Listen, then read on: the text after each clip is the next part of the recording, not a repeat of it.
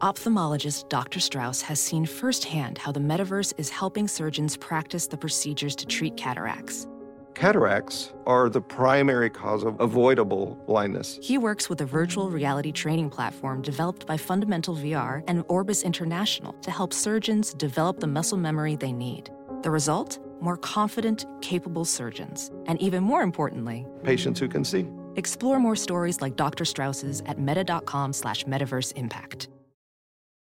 Ready to elevate your home? Picture this: central heating, a cozy fireplace, or your dream walk-in closet. Build a backyard oasis, go green with solar panels, or start a business. It's all possible with Figure's home equity line of credit. Unlock up to $400,000. Apply online in 5 minutes. Funding in as little as 5 days. Head to figure.com and transform your home.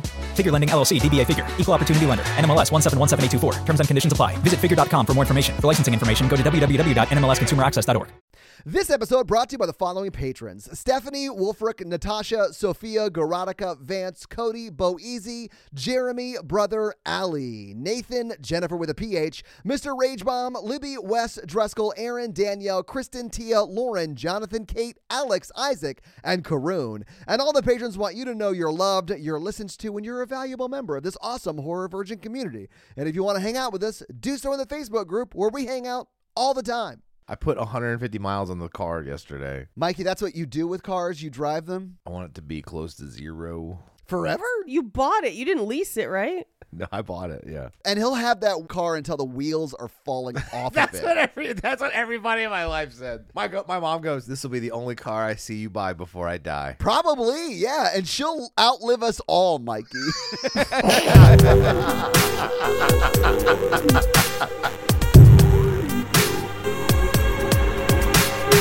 I just didn't want the Xterra to die and then me being in like a really rough spot of like having to go spend like 30 grand on a used car and Yeah. then That not you being didn't able to like. buy something. Yeah. Yeah. But Mikey, your Xterra died like 4 years ago. You were dragging its corpse through town. Thank you for tuning into Horror Virgin. I'm Paige. I'm Mikey. And I'm your horror virgin, Todd, which means I don't like scary movies, but you guys make me watch them. And this week, we watched M3GAN. M3GAN. Now, I love that meme too. It's very, very funny. We also did not plan that, and it's wild to me that all three of us said that. My notes say M3GAN, so I don't know what movie you guys watched. The title of this movie is M3GAN. Like, it is that. M3GAN. Yeah, unless you're a Jason Blumhouse who's like, no, it's Megan. Okay, fine, but it's M3GAN. Yeah, if Blum wants me to call it anything, I'll call it that.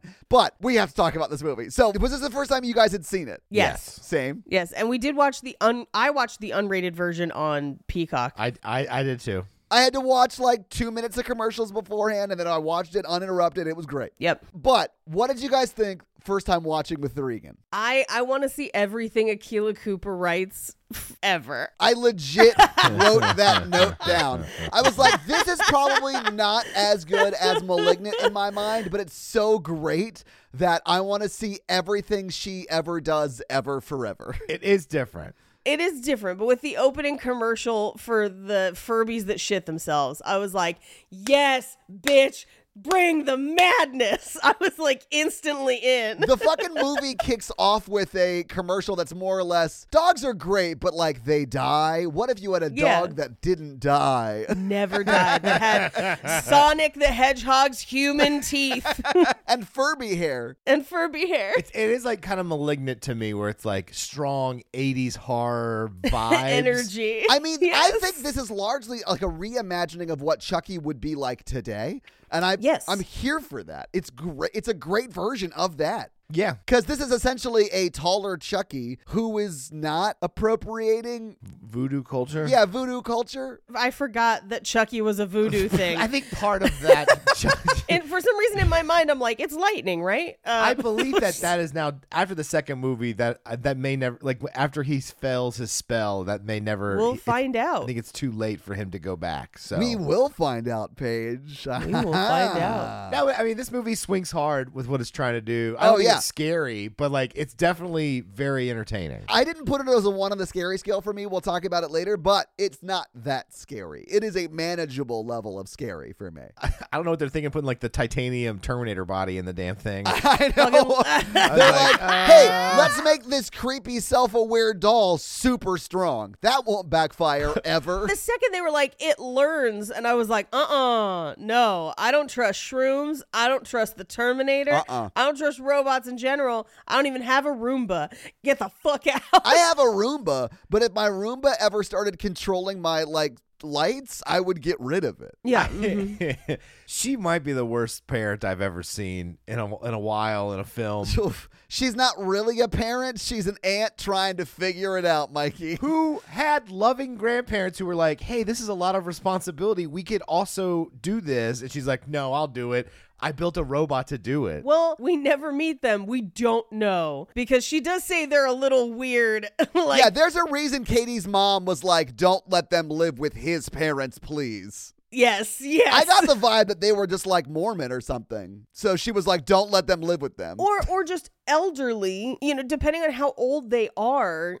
How could you defend this woman? I'm not. She wasn't ready for it, but she also probably never expected it to happen. Neither did the mom when the mom wrote the will, but there had to be a reason she did that. But she was literally like, I don't know his parents well, so I'll do it. And then everyone's No, she didn't say that she doesn't know them well. She says, I've met them and they're nice, but they're a little weird. And there's a reason. There's a reason. The will said that she shouldn't go to them. So something is off. I somehow think it would have gone better than this. I'm going to defer to the mom who definitely knew them. What? The mom who wrote the will before she died. Yeah. Who definitely knew them and made that choice for a reason. Yes. I'm just saying she ended up being ignored, and then she watched some robot murder a few people in front of her. Probably. I'm not saying that's good, but I'm saying none of that would have been anticipated. But based on what could have been anticipated, they did not choose the grandparents for a reason. I think they should have not added that as a plot point. That's true. There could have just not been. Yeah, we could have just never learned that. They sort of paint themselves into a weird corner they didn't have to.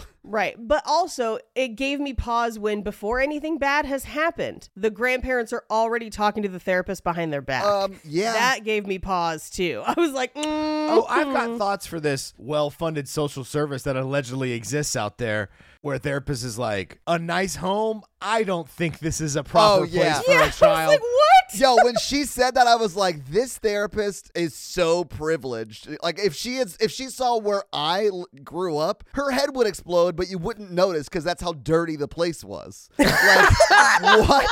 So when she goes into it, she has her speech about unhealthy attachment to M3GAN. Yeah, attachment theory. This is just me nitpicking them, which I really like, but I'll nitpick it. I think the therapist should have been an employee of the toy company who is studying the psychology of what's going on. Because that little point she made about, hey, maybe that this is an unhealthy attachment yes, I thought that was all really cool. Yeah, and also she got invited to their company place a lot, and I was like, why isn't she just not an employee at this point, like a psychologist? I think part of it is because there's a few scenes of her story that get cut out. Oh, okay. That I have in Fun Facts. Spoiler, she did not survive the original cut of the film. Honestly, wish we had that. I loved M3GAN. Yeah. Yeah, I love the way they set up the therapist as a bad person, and it made me laugh. Yeah. Yeah, when she's like, you mean you have collectible toys that they can't play with? I was like, girl, there's 9 rooms in this house. Yeah. Not only, you have a career that nets you so much disposable income that you have a beautiful mid-century modern home with original Danish modern furnishings that need coasters and collectible toys and a robot lab in the basement, and you're going to worry for this child's safety. Clearly you can afford a nanny if it comes to it. Compared to the reality when they show up and be like, does this child have its own bed? Check. Is there food in this home? Check. Yeah. That's the stuff they were looking for, where she's like, you don't have experience with children? I just don't know if this is a good placement. Well, and she's like, she's still in her pajamas. I was like, yeah, it's clearly a weekend. Yeah, bitch, it's Saturday. What are we doing? And even if it's not, her parents are full ass dead. What? She has a change of clothes, check. The bars are really low for that sort of thing. Yeah. So that took me out because I was like, what state is this? I think it's supposed to be the Bay Area, but I'm not 100%. That would make sense because it is sort of a tech company, and that is where most tech companies are, right? The Silicon Valley area. Let's see. Seattle. Takes place in Seattle. Yeah, that's also the other one. Yeah, that makes sense. I did love that, there's $1 billion of technology built into M3GAN, but they still can't make her not sound like an 80s speak and spell, and that made me laugh. There's a reason for that. Well, I'm sure it's to differentiate her voice from everyone else's and to give you clues as to why. Her voice is modeled specifically after an 80s film. Like, I'll talk about it in fun facts, but it was a very specific choice. So there's like a nerdy reason? There's not like a tech reason? Yeah, no, she's supposed to sound like, I guess it's not 80s, but she's supposed to sound like GLaDOS from Portal. Yeah, I mean, she does. That makes sense. That's fine. Like, I get that that's why they wanted her to sound that way. Without a causality for it, it makes it sound like we just haven't improved speech models since the 80s, and that's funny to me. I mean, I think there's a lot of stuff that's supposed to harken back to Chucky, so I think they're kind of like, yeah, fuck it. Go 80s with it. And I'm fine with that. I thought it was great that she sounded that way. It is not me saying I didn't love it. I just think it's weird that we can build M3GAN to do everything I'm supposed to expect it to do, and then we just didn't improve vocal technology at all. Here's where I will play devil's advocate for her having a robot voice. Just call her Stephanie Hawking and it's okay? No. In order for us to get Alexa and Siri, adult women had to record hours and hours and hours of just talking to then automate that. And they still sound robotic, and you could not do that with a child. Right. You could not have a child work that much for that long. Not yet. I mean, a lot of states are like opening up child labor because they're having trouble because nobody wants to work anymore. Yeah, because nobody wants to pay anymore. None of these children want to pay their way. None of these children want to make so little money for so much abuse. Like that, as someone who worked at retail a long ass time, no. Yeah. They do not pay those people enough, and good for people for not putting up with it. We need those tiny hands to get the coal that's in the hard to reach places in the mine. We shouldn't be using coal anymore. I'm just a collector. Can I just say this? If we didn't have enough proof that Mikey is Santa, we now have it. He's into child labor. He's a collector of coal, Paige. Yeah. You know what he's using that coal for. He needs small elf, like you might say, hands. Yes. We're on to you, Mikey. I give them one lump of coal during Christmas to keep their offices warm. Shit. Okay, he went Ebenezer Scrooge with the coal reference. Yeah, he did. And I fucked up. I should have known that Mikey only thinks Coal with his Christmas, Dickens. I love that joke, but nobody heard it. I heard it. Okay. Nobody liked it. Okay, so that joke gets paid by the letter, I guess. That's a deep cut Dickens joke. Yeah. I did like the grief journey that the kid and the mom, the aunt go through. Yeah, their conversation at the end was beautiful. Yeah, It was. beautiful. Yeah. I called this movie the second she puts on Bruce's power glove for the first time. I called it. I was like, 100%. the little girl's going to have to kill M3GAN with Bruce and the power gloves. I was like, Check off Bruce. And I was honestly thrilled. Like that only, like I never get mad when I like call stuff super early. I don't care. I'm there to be taken on the journey. I don't necessarily care if I call the end of the journey. And man, was I so thrilled when she put him on and beat the fuck out of M3GAN with Bruce. I was very happy to see that. The only way it would have been funnier to me is if the robot with the power gloves was named Amy. And it was just a deep cut Congo Amy reference. Sad. Amy sad. Amy sad. Amy must protect Katie. I think this movie is just a metaphor for how social media is destroying our children. Ooh, facts though. Dropping facts into the chat. Spitting it. I agree with you, actually. I do think that is part of what this movie is trying to say. I don't think there's any tangible data that social media has made the world any worse at all. That's just a reflection of who we are. After watching 4 seasons of Too Hot to Handle in the last like 3.5 days, Paige. I'm gonna disagree with you, Todd. That's exactly how I watched it, Paige, and that is my recommended viewing amount. Same. Literally go watch Too Hot to Handle as long as you can stand for as many days in a row as you can stand. That It's is amazing. basically what I I think did. I'm too invested in Perfect Match where I think I have to go back and watch these shows to You see where have these to, people Mikey. came from. Same. I literally went back and watched The Mole because I like Dom in Perfect Match. I gotta watch The Mole. I think that's gotta be next, but you gotta watch Circle Season 2. Fuck, for Chloe, yeah. Yes, that is essential viewing. To me, Circle's boring though because no, they're like separated. Circle Season 2 is fucking hilarious. I saw season 2 and really enjoyed it as well. Yeah, Season 2, that's the one Crystal wrote. Crystal worked on that season and part of the season after. Well, that's why it's so good. We got to talk about this in the bonus episode later today. Yes. Because I have so many fucking thoughts. Yeah, we'll do that. But let's just get in this movie so we can talk about it scene by scene, because we've got so much to say. It opens with the craziest Furby commercial you have ever seen for Perpetual Pets. It's my favorite. And again, it's basically like, oh, your dog got old and died? Never cry again with this toy that shits. That's like its main thing, is that it poops, which is hilarious to me. That you like feed it fake fruit on the app and then it just like shits all over your car. And that's like its thing. That wouldn't last super long because you would have to ship that toy full of poop and then eventually it would run out of poop. Todd, I'm here to tell you. Do you think it's 3D printing poop? No, but that's the best thing I've ever heard. What? Of course it is. That's the answer. Paige, we are nothing if not machines that 3D print poop. Everyone's talking about this Turing test. Oh, can you pass yourself off as a real individual in a conversation? No, we need to be judging things on the does it 3D print poop test. Yeah, what that booty do? Does it 3D print poop? Get into it, Mikey.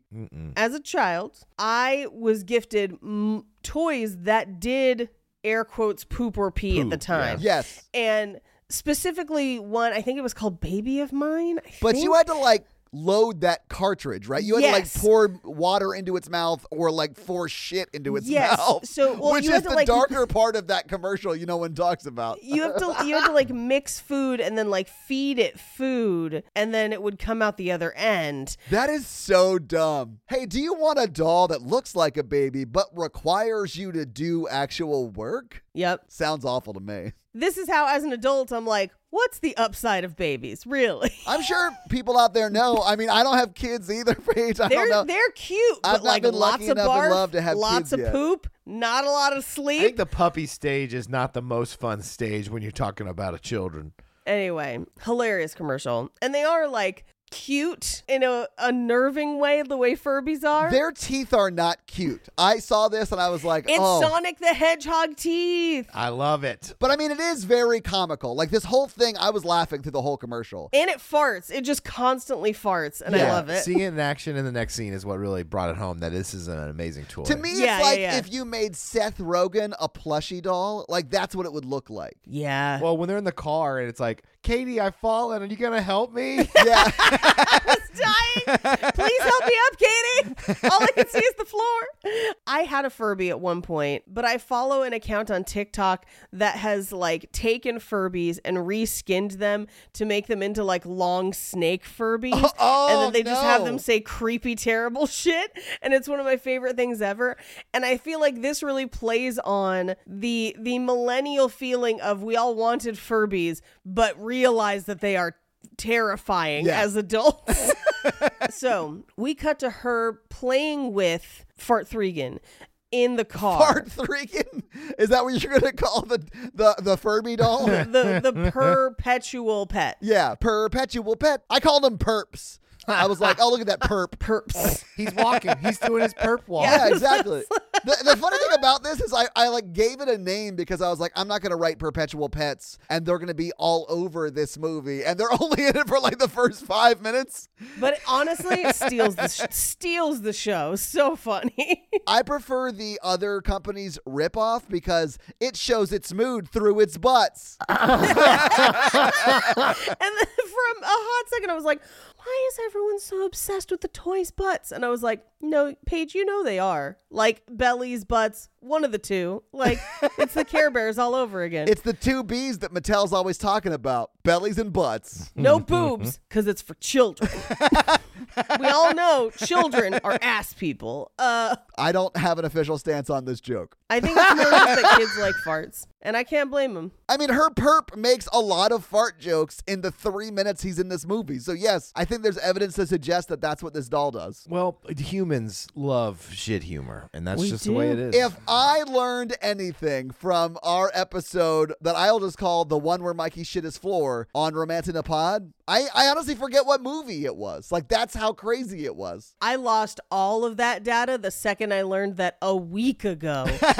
It was a week ago. Yeah. I think it was the What Men Want episode, but don't hold me to that. But go check it out, guys. It is wild. Or don't. Anyway, so she's playing with this little furry thing that shits in the car. And she just keeps feeding it, and it keeps just farting and shitting on the seat next to her. But can I say this? When you say she keeps feeding it, she is like dragging pizzas over its mouth on the app. Mm-hmm. And then the doll itself shits itself, or at least farts. I don't know. It shits itself, but it talks about everything she's feeding it. So it's like, jelly berries make me feel good.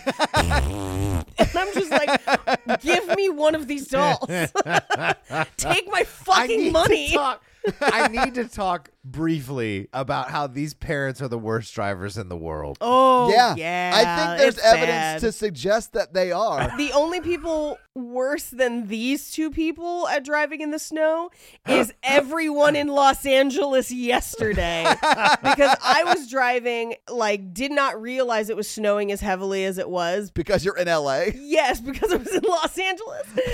People just stopped in the middle of the fucking freeway and got out of their cars to take pictures. I was like, you guys. Yeah, because then if a snowplow comes, they might just hit your car head on. Yeah. We don't even have snowplows. Like, I need you guys to keep driving so that there's drivable lanes. Like, oh my God. This dad, like, slams on the gas, fishtails, and she's like, what are you doing? And he's like, I don't know. I've never driven in snow. The key to driving in snow, everyone, is one, don't do it if you're not comfortable. Yes. And two, you just drive really slow. Because if you slip, you don't go don't as have far. any momentum on top of it. Yeah. Right. The problem is if you're like going downhill or which they're not in this scene. Right. No. So in fact, I think they're going uphill.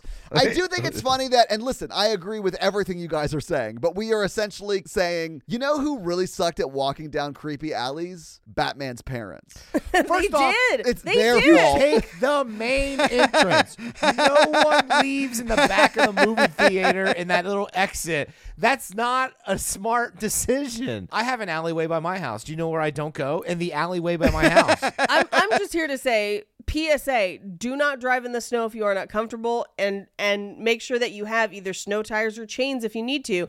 And then if people ask you if you have them, don't lie to them. Because he did lie about it being a 4-wheel drive, and it was not. Anyway, a series of headlights plow into them while they're trying to drive in the snow. And she's trying to pick up that toy, which is crying out for her to pick it up, which is the best part. Help me, Katie. Please help me off the floor. And she does, and it saves her life, Paige. Yeah, oddly enough. But this is also where we learn that the reason that she has that toy is because her aunt worked for the company that made them. And we will find out later Nepotism. Nepotism. I think it's actually niecetism because she's her niece. She's her niece. And we'll also find out that those toys cost $100, give or take. Okay. I mean, that makes sense. About what it should be. Like, how much was a Furby? They were probably like $50 back in the day. They were about $35. I just looked it up in the 90s. And I'm going to adjust for inflation from 1995 because it just says in the 90s. So I'm going to adjust $35 to today, and that is $68, right around there. It also, they started at $35, but once demand increased and people couldn't find them, resale went over $100, and even some stores were charging upwards of $60 or $70. Yeah, so let's say it was $70 in the store. Yeah. That would be $137 today. Yeah. That checks out. Honestly, that makes sense to me. Well, and when her boss later is like, I need to be able to put one of these on a shelf for $50, I was like, yeah, you do. $50 is the sweet spot. Yep, it makes sense. Anyway, so terrifying car accident, and we cut to Seattle, where her aunt is working on that new $50 perpetual pet, but is also working on a secret project, which turns out to be M3GAN. Yeah. And they put her face on for the first time, and it's pretty creepy, and it doesn't have quite the right, expressions. Yeah. Because they kind of missed one part that was supposed to be in it, so her face catches fire. It's real crazy. It is And nuts. of course, just as that happens, her boss comes in and is like, I told you not to fucking work on this, and I told you to get me the $50 perpetual pet because this other company, Furzies, has the one where the butts change color. It's so close to Furbies, they should be able to sue. Like, it's Furzies. Furzies. I don't think Furbies are still a thing. Oh, I know. I think it's funny. I think it's great that they make it so close to what it actually was. Like, I love it. I'm trying to see if you can still buy them. I'm sure you can still buy them on like reseller sites, but No, guys, you could buy a fucking new ass Furby today. well, how much are they today? $149. Damn. Fuck that. I'm going to get a perp pet. They must do more than what they used to. Oh, Mikey, you can make them do a lot. Oh, I don't want They're a little creepier looking, and it does connect to an iPad. And it plays exactly like the one in the movie where you like feed it on the iPad. I don't think it shits though. I see no sign of shitting. Can you tell it's moved through its butt though, Paige? Okay, to hard reset, you have to basically like give it a you have to basically put your finger in its butt to hard reset it. I am not going to buy a toy that I have to make come every time I want it to reset. And you have to put your finger in its mouth. And they're like, you'll know because his eyes will roll back in its head. Wow. You legit have to make your furry come to reset it. Wow, I never thought me and a Furby would have so much in common. Well, and they've changed like the like structure of its body so it moves more fluidly now. It's honestly scarier. Is it M3GAN levels of scary though? No, Okay. no. It can't learn TikTok dances and shit. It can't murder the boys on the playground. Can it sing Sia songs as a lullaby, Paige? I was like, what? Yes. And for those of you out there who are like, how did Todd know Sia but not Bubba Sparks? I looked it up. Or Ashanti. or what was the other one? Oh, Kelly Rowland. Yeah. The other day. I learned who Sia was 3 hours ago. Oh my God. Todd. Here's what I will tell you, Todd. Todd, you have definitely. Kiss from a rose. That's Seal. Oh, did you say Sia? Yeah, Seal did not sing Titanium. Sorry, I just heard a rustling and I was like, what's happening? That's all right. Bye. Jake had to get his drill. Why was it in We the keep it in the bedroom? bedroom. Because we only have one room, Todd. That's why we're trying to buy a house, but I understand. also Yeah. reasons. Anyway, so her boss is like, why the fuck are you building this giant robot for? We will find out $100,000 of company money. 10,000. Guys, there's no way she didn't spend way more than $100,000 on that. Millions. The $100,000, I think, was just for the mask because she talked about how they just spent that $100,000 on something, and we see them getting the mask. Yeah, although they have multiple masks at the end, and that kind of silicone isn't that expensive. Well, I mean, I don't know. I have no idea. Maybe it is just like $100,000 to hire a designer to make your dolls look like creepy 60s hit women. Yeah, well, it could also just be time spent on that, not on the other, billable time, you know, whatever. That CEO definitely has the vibe of someone who would use the word time theft in a non-joking manner. This is going to sound terrible. There are people that do be thieving that time sometimes. Like when I worked at Aeropostale and the store manager would clock in and then leave and go work at a different store. Not another Aeropostale, just a completely different place, and just leave us there unattended and then come back at the end of the day and clock out. So she was getting paid at 2 different places and she was making like 70 grand at each. Good for her. Wild. Honestly, good for I her, respect the crazy hustle. But if you were like, hey, that's time theft, I'd be like, that is time theft. Like, that is 100% time theft. One of my friends in high school, her dad owned it was a Dairy Queen. I don't know if I should say it, but it was a Dairy Queen. And he didn't pay her like an allowance like some parents did. He clocked her in when he was at work and the company paid her allowance.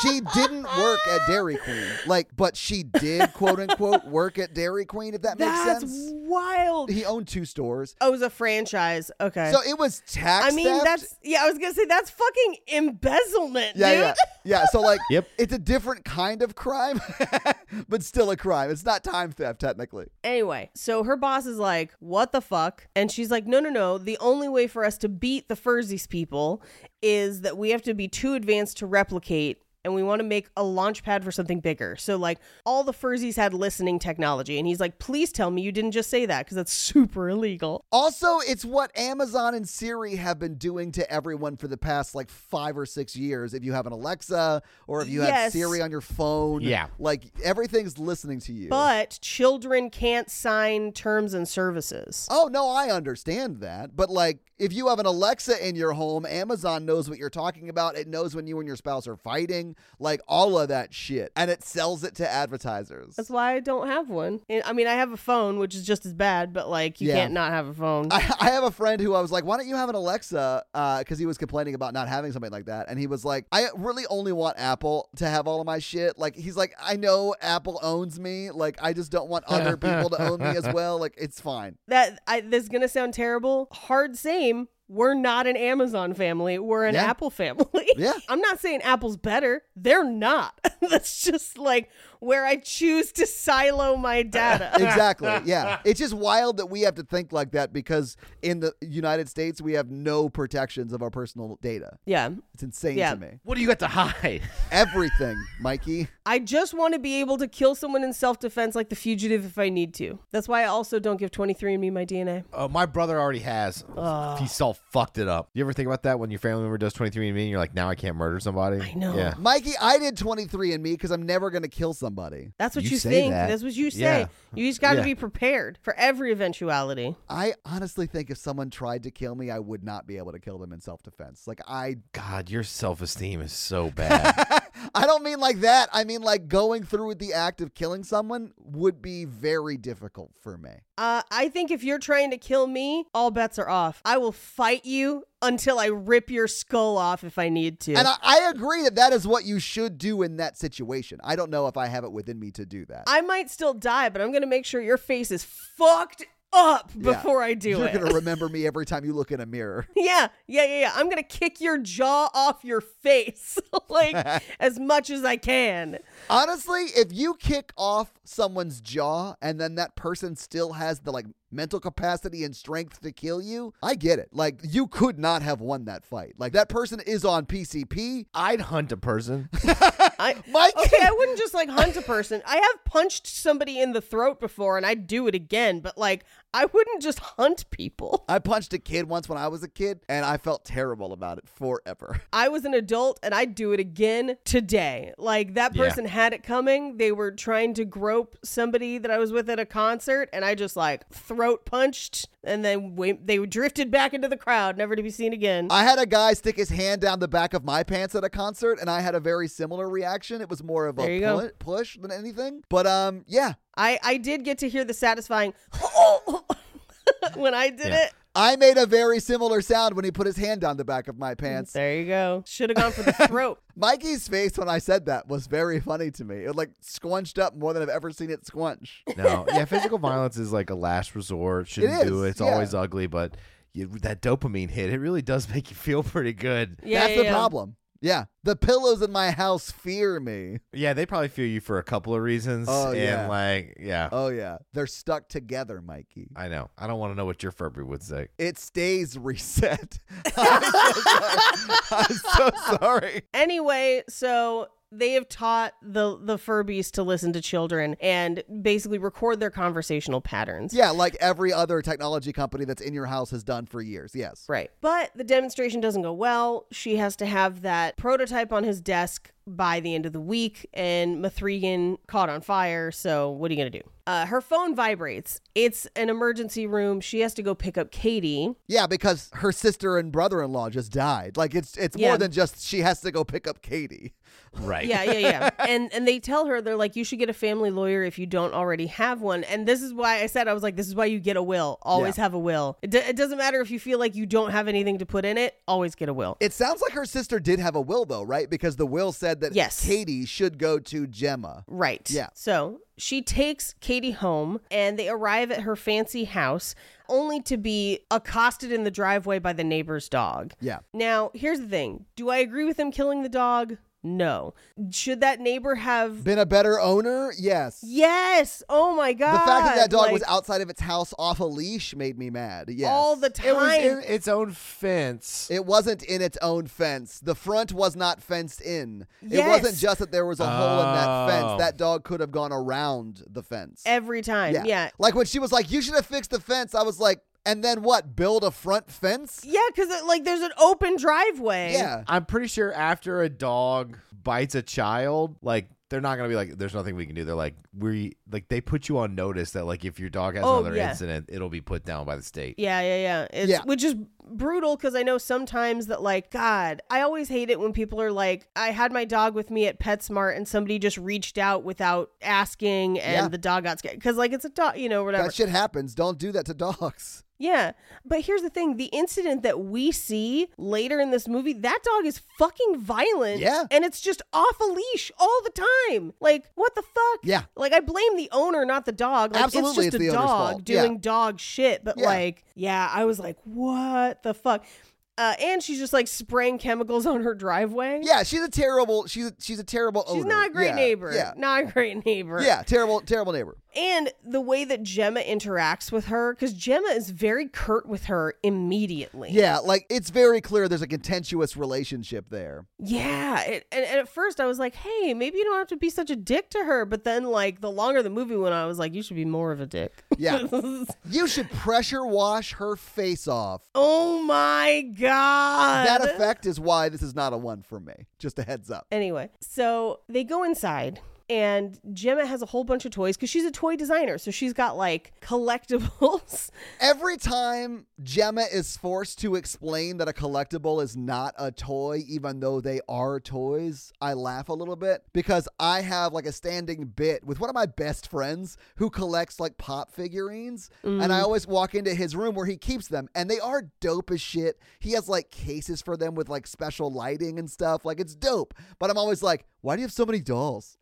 It's like a standing bit we do or whatever. Like it made me laugh every time she had to explain it. Like when she has the toy and the therapist is like, why don't you roll it? And she's like, well, this toy, it's not supposed to just roll. Like all right, fuck it, whatever. I'll just roll it. It's fine. It's fine. My favorite is when they make her open the package and you watch her just like die a little inside as she does it. It went from priceless to $9.99 on eBay. Yeah, I get that. Yep. Yeah. Anyway, so she's tucking Katie in and she's like, where's your toys? Because like these aren't the ones to play with. And she like doesn't have a book to read because she wasn't planning on being a mom. It just happened suddenly. Yeah. Yeah, normally before you're having these like issues with I don't know, what is she, 9 or 10? Like 10-year-old or whatever? Yeah. Like you've had 10 years to get to that point. She is literally dropped into being a mom immediately. And it's like, that would be very difficult, I think. Yeah. Well, she also lost her sister. They're both grieving. Yeah.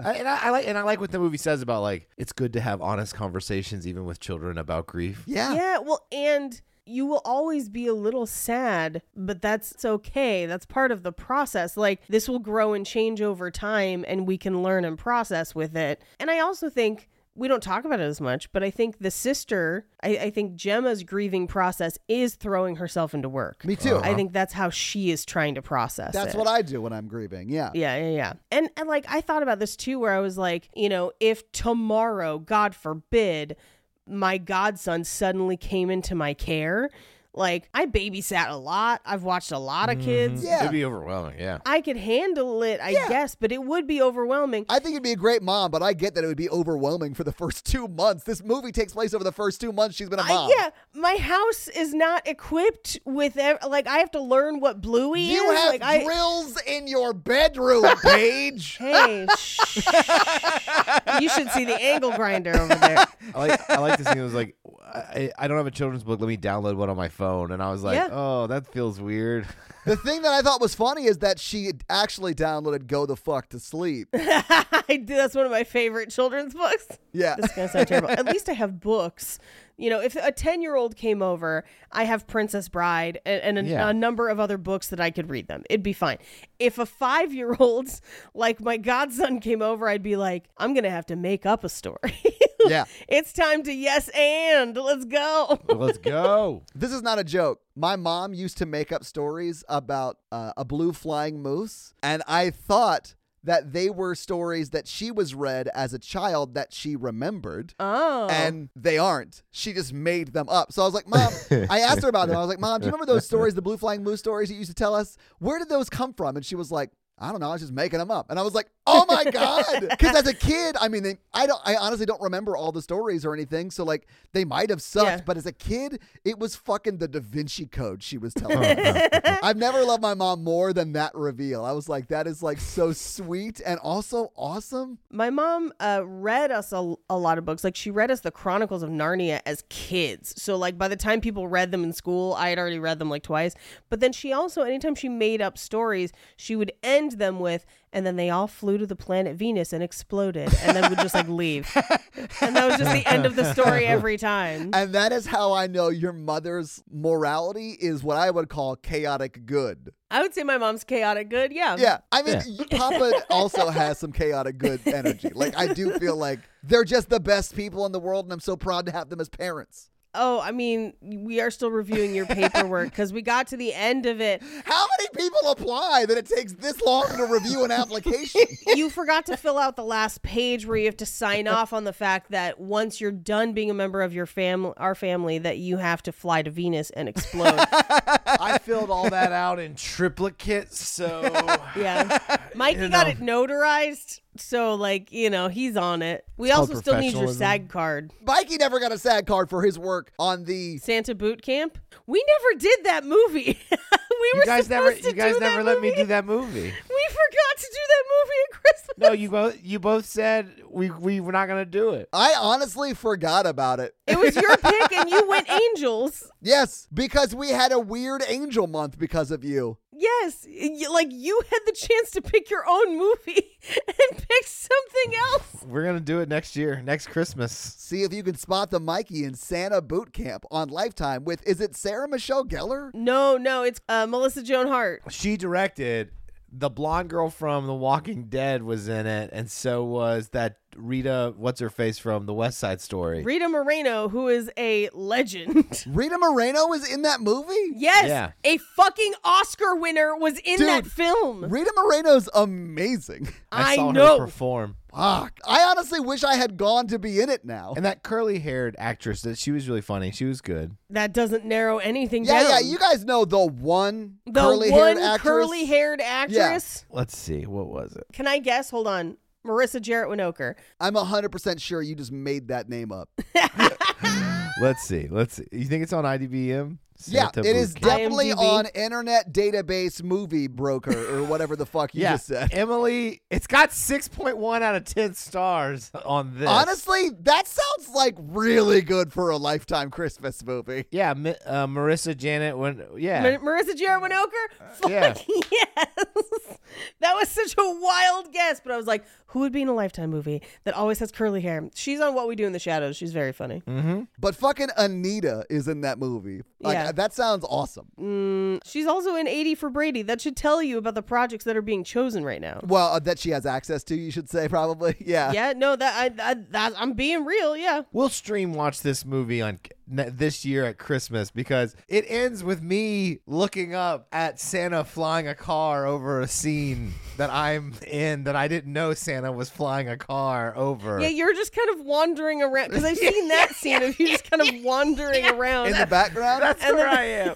How have we never really talked about how you were on that movie? Or in Paige's that family movie? found it and was My like, there he is. family watched it like appointment television. I don't have Lifetime, so I had to wait for it to stream. Same. But my family all sat and watched it, and they were like, "This was terrible."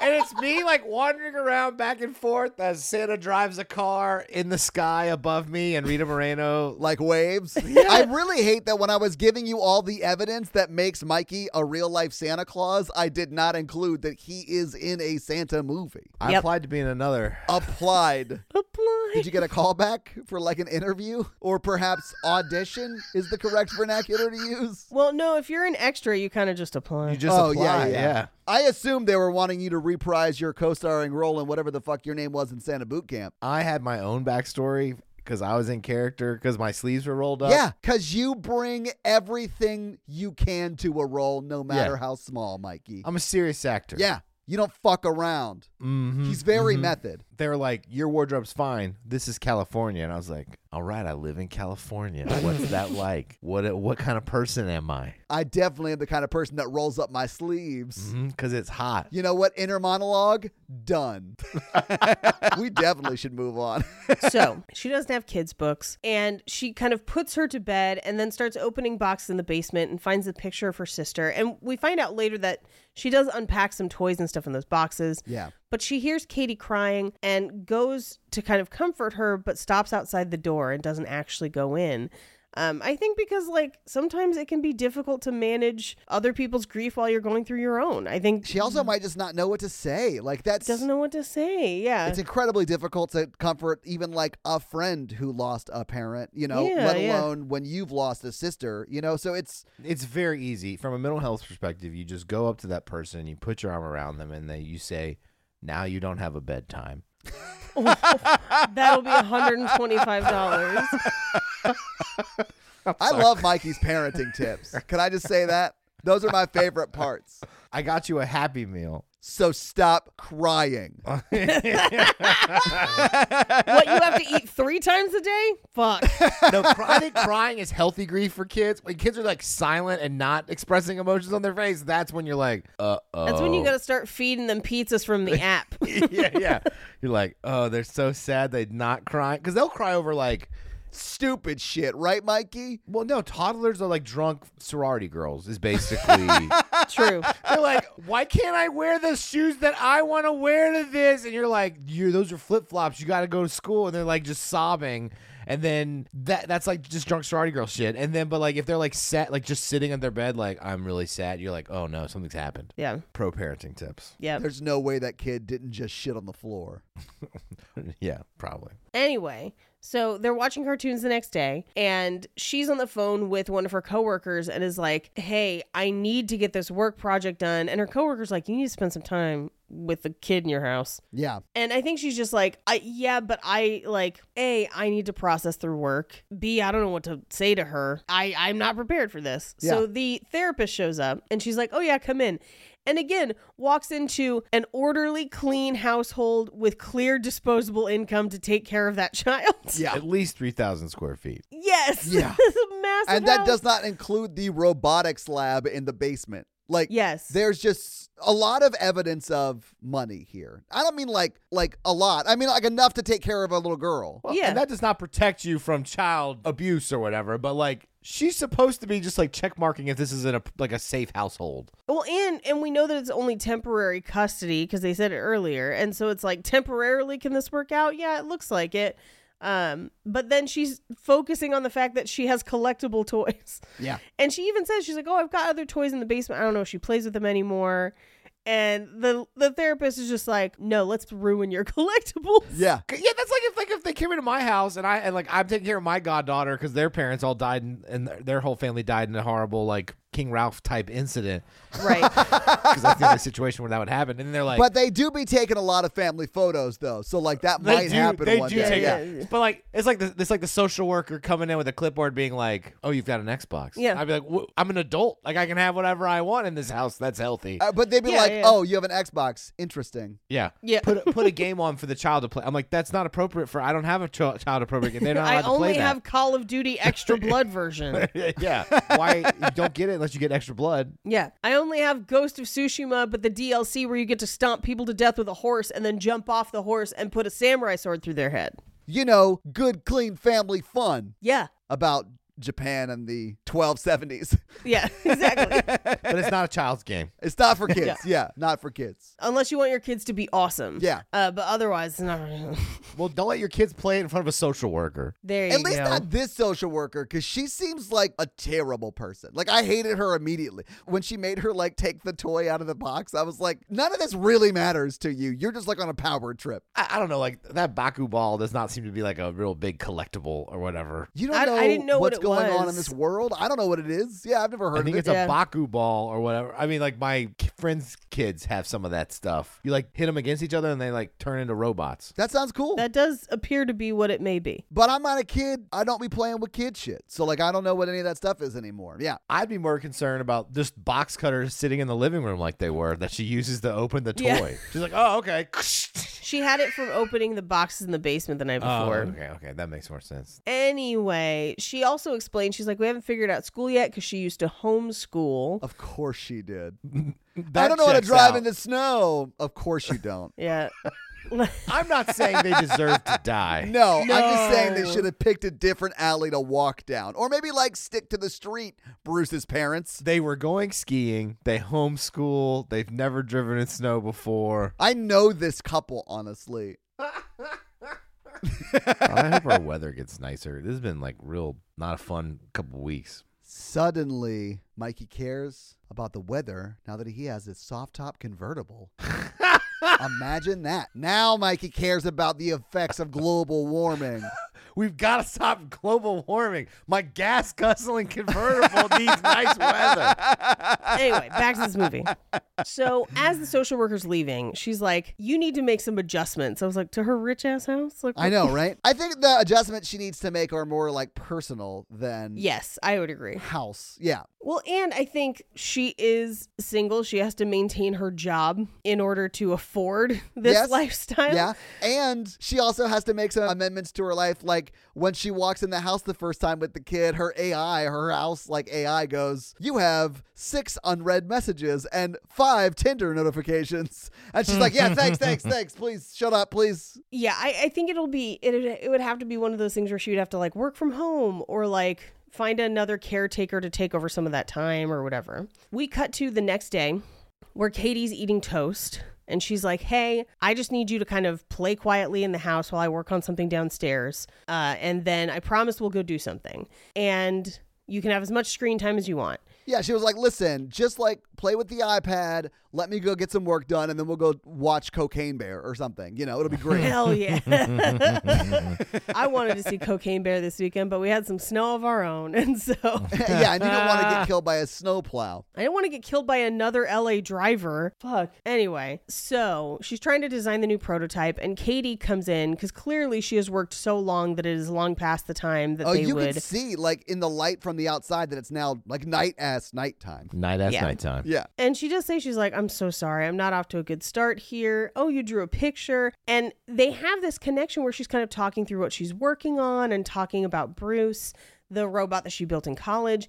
And I think what she kind of misinterprets here is that like Katie is interested in what she does and is interested in spending time with her. Yeah, she wants attention. Right. Yeah. When she misinterprets this as I should build her own robot. And it's like, no, just show her what you're doing. Like spend time with her and show her the process. I actually do think the scene starts in a good way because she does like sort of explain to her like an adult how Bruce works, like the inner workings of what they then later like refer to as his face, all Right. the sensors that are there. And then I think when it gets to the bad part is when she's like, oh, she just needs her own robot, so I don't ever have to talk to this child. Right.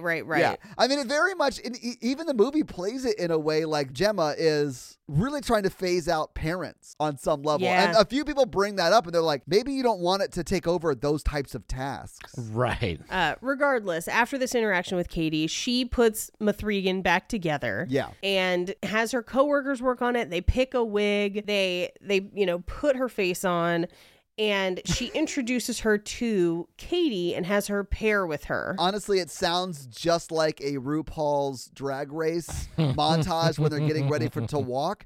But like everything made sense. But like, yeah, they put her face on. They snatch a wig up. Everything is held together with hot glue and a dream. Haute couture, more like haute glue. Yes. Anyway, Katie pairs with her with biometrics, which is terrifying. Yeah, and you like stick your fingers in the palm of Megan's hand and say your name, and that's how you pair with her. Yeah. Which I've tried that on dates and it doesn't work. No. I think your problem was you weren't dating someone who was like Megan. A robot? Yeah.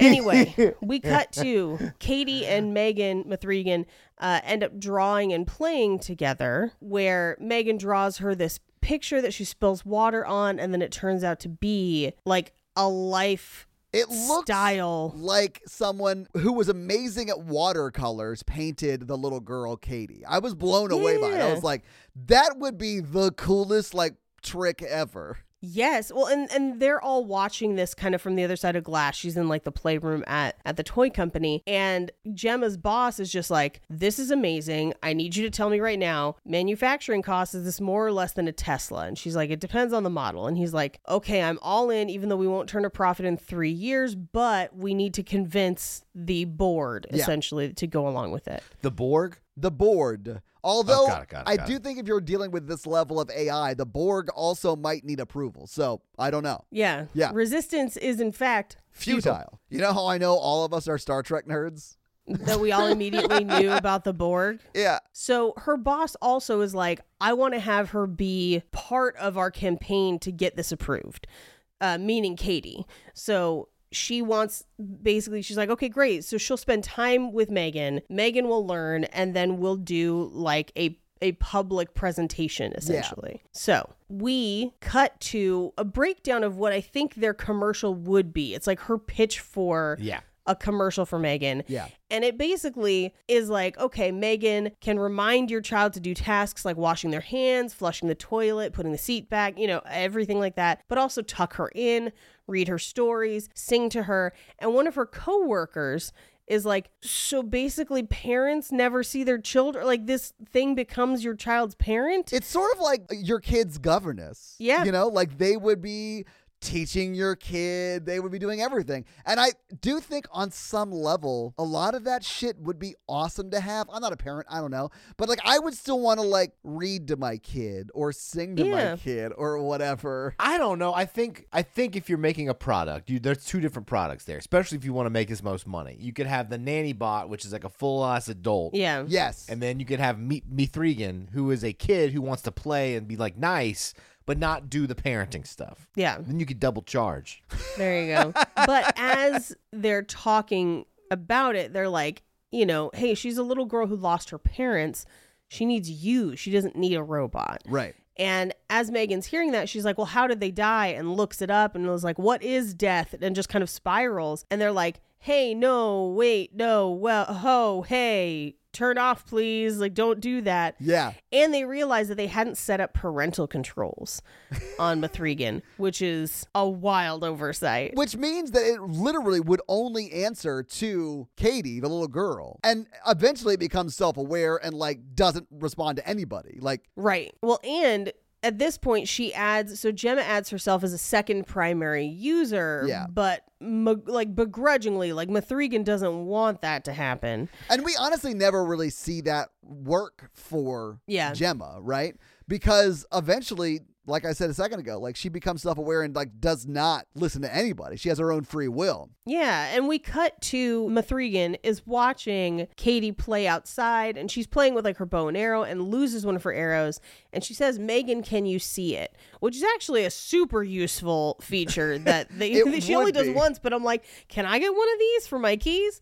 So the arrow's right on the other side of the fence. Through the hole the dog undoubtedly chewed to get through the fence. Yeah. Yes. So M3GAN goes to get the arrow, and the dog bites her and drags her through the fence. Now, here's the thing. That neighbor thinks that M3GAN is a girl because she doesn't know she's a toy. Yeah. And if your dog bit and dragged and mauled a child through the fence, it bites her by the back of the neck at one point, Paige. Yes. Yeah, absolutely. That is a violent ass dog. And then she's just she was provoked. She was not she just grabbed that thing through the hole and that was it. Yeah. The dog actually does bite Katie on the arm as well. Yeah. Yeah. So it's not just M3GAN that gets bit. Well, I was getting to it because Katie runs over to try and pull M3GAN back. Yeah. And that's when the dog attacks her. And her screams is what basically alerts Gemma. Yeah. Gemma comes outside and Katie is like bit by the dog. No, her arm's bleeding. Yeah. Her arm is bleeding. Yeah. She needed antibiotics. Yeah. Yes. And she got a slight fever out of it. And M3GAN is like, hey, she needs to be disinfected immediately. And this is where Gemma gets in like a shouting match with her neighbor where she's like, what the fuck? Like, put that dog down or I'll put it down for you. Because like it just attacked a child, like full blown attacked a child. Yeah. And her neighbor is just like, well, you should have fixed the hole in the fence. Again, there's an open driveway. Like that dog could have come around. Like, I mean, also, that part of the fence is clearly chewed through. Like, you need to fix the fucking hole in the fence. Yeah. Your dog chewed it. It's a shared fence. That's your responsibility. Yeah. Yeah. Anyway, so the police arrive, obviously. Yeah. And they basically are like, hey, there's nothing we could do. We can't force her to put the dog down, which is bullshit. That dog attacked a kid. 100% people would be pissed. Yeah. Also, I think animal control would be out there. Dude, not only would animal control be out there, like there would be an article in the newspaper about a little girl that got bit by a dog and the cops didn't do anything and whatever. She would be on her neighborhood Facebook group. Oh, yes. Blowing it up right now. Yeah. The neighbor app just, oh my God, I just saw McCready run across Paige's video screen. That across was amazing. the laptop. Yeah. He was on a mission. I don't know where he was going. Holy but shit. He's in the window, probably going to chatter at something. Awesome. Anyway, so the cops can't do anything about it. So M3GAN takes things into her own hands. Yeah. And imitates the neighbor's voice to call the dog and drops something on the other side of the fence to convince the dog to come through, and then grabs the dog. And we never see that dog again until it's revealed that she murdered it and buried it close to the house. Yep. Yeah. The neighbor's calling for the dog. Gemma gets up and hears the neighbor calling for the dog, but is just like, what the fuck? Why won't she shut up about that damn dog? Yeah. So we cut to Katie's room and she's like, hey, I know we have the demonstration today. Are you up for it? You don't have to do it if you don't want to. It's okay. But she does say there are people who flew to see it. I do think she kind of guilts her into it on some level. I don't know if she would have wanted to go either way because it doesn't really indicate. But I did notice that she sort of guilts her into it. So we get to the presentation and they're basically like, hey, everything else has always had pre-programmed responses. This you can actually have a conversation with. And they start the demonstration. And instead of doing what they had planned, Katie's very sad and probably just overwhelmed and tired. Yeah. Mm-hmm. She's had a lot going on. Like, her parents just died. She was just bit by a dog. Yeah. Like, she's 10. She looks like a baby Mia Goth. Like, she's got a lot going on in her life. Todd, one of those things is a lot worse than the other. Yeah. Yeah, that dog bite's real rough, man. Real rough. Of course, her parents alone dying is enough to cry months, days, years later. Like, yeah. For sure. Why couldn't they drive in the snow? Why couldn't they? Anyway, she's crying about how her parents are dead and she misses them. And M3GAN walks over. Katie, I heard your mom likes to get plowed. Oh, wow. If that's what M3GAN had said, read the room, M3GAN. Bullybot 2.0 online. That is what Mikey Corp's new toy would definitely be. It'd be like the frat bros from like all of the Revenge of the Nerd movies. It would be like that, but in a nerd. Yeah.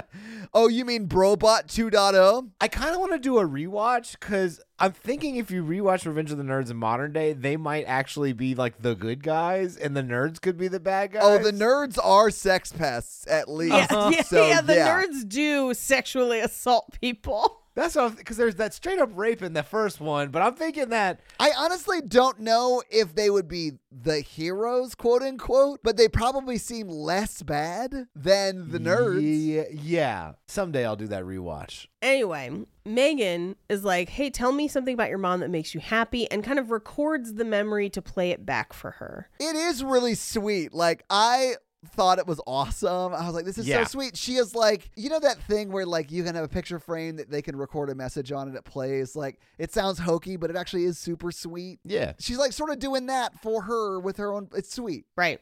The whole room is crying and they're immediately just like, take our fucking money. Like, oh my God. I did love it in the hallway because the director of the board or head of the board or whatever right. takes the CEO and Gemma, who's the designer, it's her project, right? In into the hallway and he's like, how much, how soon, how do we do this, right? Like, let's do it. We're absolutely doing it. Get her in front of legal so we can negotiate her contract. Oh, I'm 100% sure that he was like, get her in front of legal, because I'm sure she wants to, quote unquote, renegotiate her contract. But all that contract was going to be her current title, current pay, and that she only worked on that project while she was at work on work resources. So they own 100% of it. That's why they really want her to go to legal. Absolutely. Never sign paperwork your company gives you. Or at least have your own lawyer look over it. Yeah. I would assume she's already under a lot of paperwork where anything she invents when she's with them is their property. So he might have actually been doing her a solid, but like, I want to pay you more. Maybe. It depends. I assumed he wasn't because he's the director of the board and he has a fiduciary responsibility, unfortunately, to fuck her over as much as possible. So what I interpreted it as is, how much more money can we give you to make sure you never go anywhere else? That's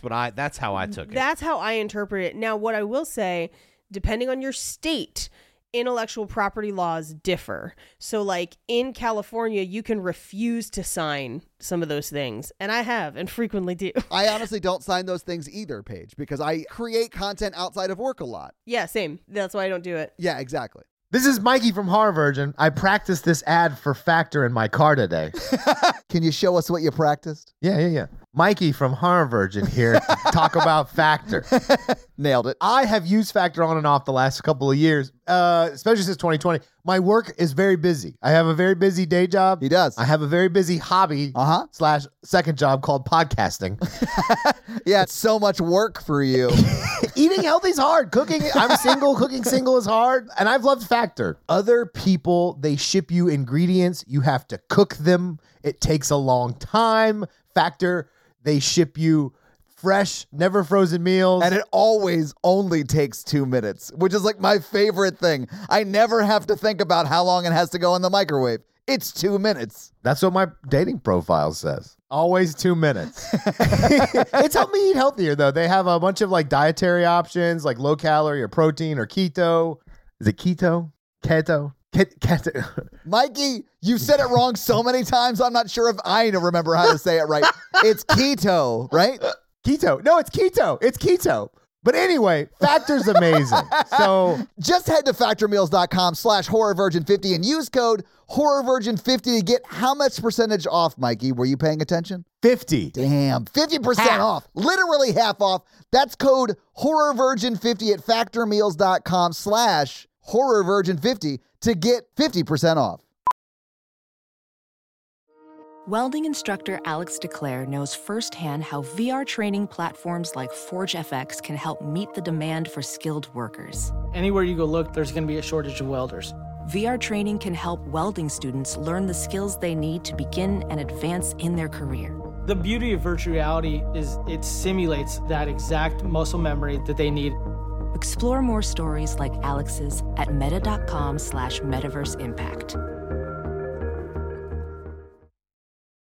Anyway, so as that's happening, one of the assistants is downloading the M3GAN files, potentially to leak it. And they did talk about how the Furzies people, there was maybe a leak, and they're not sure how people are getting the information. Yeah. And I think it's this guy. Did you think it was that guy? I thought that Yes. she had planned the leak and made it look like it was him to set him up for this murder. But, I mean, he No. also might have been doing it himself, and she just realized it and then used it in that moment. You know what I'm saying? Because it doesn't really give you any definitive proof either way. I think it was definitely the latter. Although now that I think about it, I missed that they were leaking information with the Furby model. Yes. So that definitely, I think, says it was him. Yeah, So no, just I think missed it's that. definitely him. Yeah. Yeah, okay, It's okay, cool. definitely him. And he's actively downloading it at this point. Yeah. And I think because it's her system, she knows, because she is tapped in. So she knows that he's been downloading her stuff, and that's how she uses it later. Yeah. But anyway, we cut to M3GAN and Katie playing.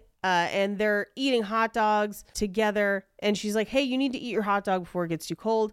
And she literally is just like, you're not my real mom and you never will be. Like, that's basically what's going on. Oh, yeah. Right? But it's clear that, like, Katie has transferred the mother role to M3GAN. Mm-hmm. Honestly, I don't really ever think she saw Gemma that way because of how quickly M3GAN was introduced. Yeah, I think there was a potential for that in that scene where she introduces Bruce, but it Absolutely. it redirects to M3GAN so fast. Yeah, I agree. And- So, like, I think that is why she is comfortable talking to Gemma this way. Yeah, well, and this is where she ends up talking with the therapist, and the therapist is having her try and access some of those feelings and makes her cry.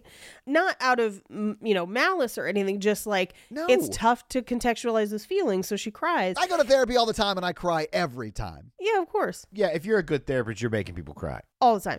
But M3GAN doesn't understand that. So she's like, you made her cry. Yeah. And she's like, well, that wasn't my intention. She is, yeah, that's what's happened.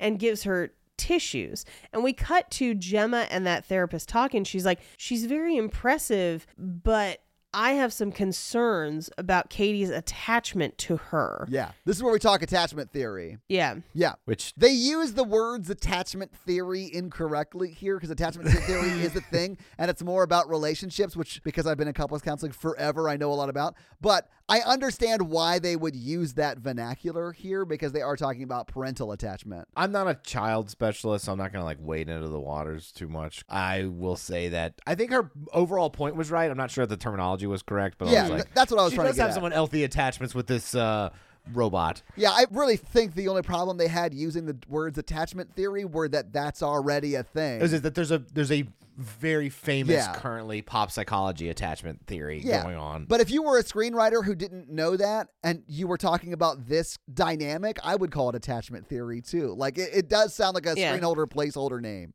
yeah. Anyway, she basically is like, yeah, this is concerning. They maybe need to spend less time together.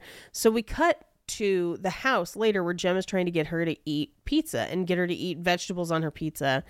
And she and M3GAN basically get in an argument and she turns M3GAN down, which is pretty great. Yeah, when I saw that remote and like went bloop, bloop, bloop, bloop, and like it gets quieter every time, I laughed. It was so funny. So funny. She basically is like, so you need to go to school. You need to have friends that are actual children. So I found this place. It's an alternative school. It's a wilderness school, which like, hey, if you're looking at wilderness schools for your kids, we did an episode on one for Cult Podcast, but like do your research because some of them are great and some of them are aggressively not. So like research, lots of research. Google Rudolf Steiner sometime. Just saying. Yeah. Anyway. Or just don't do them. I mean, I wouldn't even take my kid to a Montessori school if that Montessori school made them forage for their own walnuts. Like, what is happening at this school? Chestnuts. Whatever. What are they going to do when it rains, you know? Oh, you mean at outdoor school? Yeah. When they said outdoor school, in my mind, I was like, oh, they saved money by not having to pay for a school set. They just went to the woods and shot this. That's very possible, but it is a thing, especially on the West Coast where you are potentially near like forests and stuff where you could go outside and Sure. like that is a thing. And again, not all of them are bad. That sounds like almost every industry. It does. I would say that like Montessori schools don't concern me all that much. Oh, no, but that's what I sort of got the vibe. At first, it was going to be like a Montessori school. And then I was like, wait, they're foraging for nuts? Like, this is not at all what I thought it was going to be. it sounds more like there are some Waldorf schools that function this way, which can be dicey. Yeah, okay. Anyway, so she wants to take M3GAN and she's like, no. And what they agree to do is let M3GAN basically sit at the toy table while she goes on her adventure that day. And Gemma agrees to stay to kind of like make sandwiches and keep an eye on things. Yeah. This is not at all how that would go if it was me. Like, I have to be at work with M3GAN. You're here for the day. Yep. I'll see you later. Yep. Get out of the car. Yep. Like, I have to be at work. And I realize that sounds terrible saying it aloud, No. but like, I would have been No. very frustrated if a teacher then walked up and then said, oh, no, it's cool. We have a whole toy table that toy could sit on. And you could make sandwiches instead of keeping your day job. Yeah. No, yes. I did love that character, though, because you see her a few times throughout this like little montage of the school scenes or whatever. And I thought she was great great every time you see her. Yes. My favorite is literally the very next scene. She's making sandwiches with one of the other parents, and the other parent's like, oh, that's my kid Brandon. He's like a sensitive little soul. And then she goes, hi, Brandon. And he just goes, fuck off, Holly. The best was Katie's aunt being like, Jesus Christ, how old's that kid? My favorite was when the teacher first sees Megan in the backseat and it's just like, Jesus Christ. Oh my God. Oh, I mean, because hey. the doll does look creepy. Like, Yeah. I don't think that if they actually made this, they would allow it to look this humanoid unless they like got past the uncanny valley part of it, you know? Yeah. Because this Maybe. doll definitely falls in the uncanny valley, which it absolutely should because it's a horror movie, right? Right. It's creepy. But like, I think for that reason, you wouldn't sell many. But also, earlier in this episode, I watched a video where somebody like finger butt fucks a Furby to hard reset it. So like, I wouldn't put it past toy people. I suddenly don't trust toy people. You shouldn't trust toy people. Okay. Yeah. You shouldn't. Anyway, they're all going to go gather chestnuts and they have them pair off.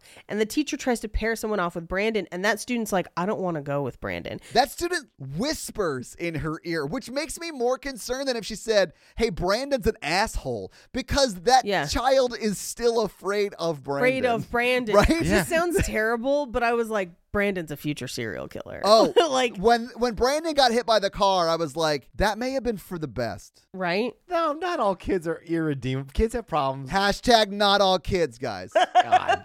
Kids can come back from being Oh, dicks no, as I know, kids. I know. Brandon needed some therapy and some structure. Yes. Yeah, but if you're gonna have an outdoor school, like a nature school, like the strongest will survive. Oh, you mean Lord of the Flies Academy? Yeah, Lord of the Flies Academy. Brandon he's a straight A student. Yeah, Brandon is crushing it. And by it, we mean every other child to get an A. Brandon's not a kid that I want playing with like vulnerable kids, but like, you know, if you crashed on an island with a bunch of kids, you're gonna need a Brandon. You know what I'm saying? To keep the other kids in line. I think if you crash on an island with a bunch of kids, Brandon's going to start eating those kids. He gives off mad serial killer vibes. Look, if you're a class, you crash on a desert island, you got to use your Brandon to keep the other kids in line because you are the one in charge, but you're going to need some enforcers. That's true. He's the Malachi. You're the little preacher kid if this is Children of the Corn. But what happens to the little preacher kid? He also dies. Yeah. You know, it's not a perfect plan. He who walks behind the island rose has plans for us all. Todd, they took out a whole town first. Okay, it's not like they didn't accomplish anything. They have a pretty good success rate. Yeah. Anyway. So they go off into the woods together to pick chestnuts or whatever the fuck. They send Katie off with Brandon. And I was like, oh, Brandon is evil. And Brandon immediately hurts Katie. Like, she picks up a chestnut and he pushes the spikes into her hand. Yeah, because Brandon's a bad dude. And then, like, he snatches M3GAN. He snatches M3GAN because M3GAN shows up. There are times in this movie where M3GAN acts under Toy Story rules where, like, if anybody else can see her, she stops moving or whatever. Right. Mm-hmm. So, like, when she walks over there because he's hurting Katie's hand, right? But when he turns around, she's not moving. She's, like, stationary. Yeah, because our visions are based on movement. Like T-Rexes. Without my glasses, my optometrist says I have T-Rex vision. But this is where Katie is like, she's paired with me. She won't play with anyone else. Yeah. And we get a brief cut to Brandon's mom being like, you know, behavioral issues are an indicator of high IQ. I did I was love like, that. Oh, no. You know how parents be trying to explain away their kids' toxic behavior? Yeah. And making it sound like they're also a genius? So he snatches Megan and runs. And Katie tries to chase after, but he's too fast. Yeah. And he starts, like, he throws Megan down and starts undressing her. He takes her shoe off. I was very worried it was going to get way more sexual. I'm glad it didn't. Because he's clearly older than the other kids. Yeah. And then he slaps Megan, and then she basically strangles him and rips his ear off his head. Snatches it, Paige. Like, off its head. Snatches that ear. I don't think an ear would stretch like that. It I don't wouldn't. think so either. It took me out of the scene. It took me out of the moment. It just grossed me out, honestly. But I was here for it. If you're here for Bacter arms, but not how she snatched this ear, you, my friend, are a gore hypocrite. You don't understand the genius that is Akilah Cooper. Exactly. I want Akilah Cooper to write literally everything from I'm now on. board.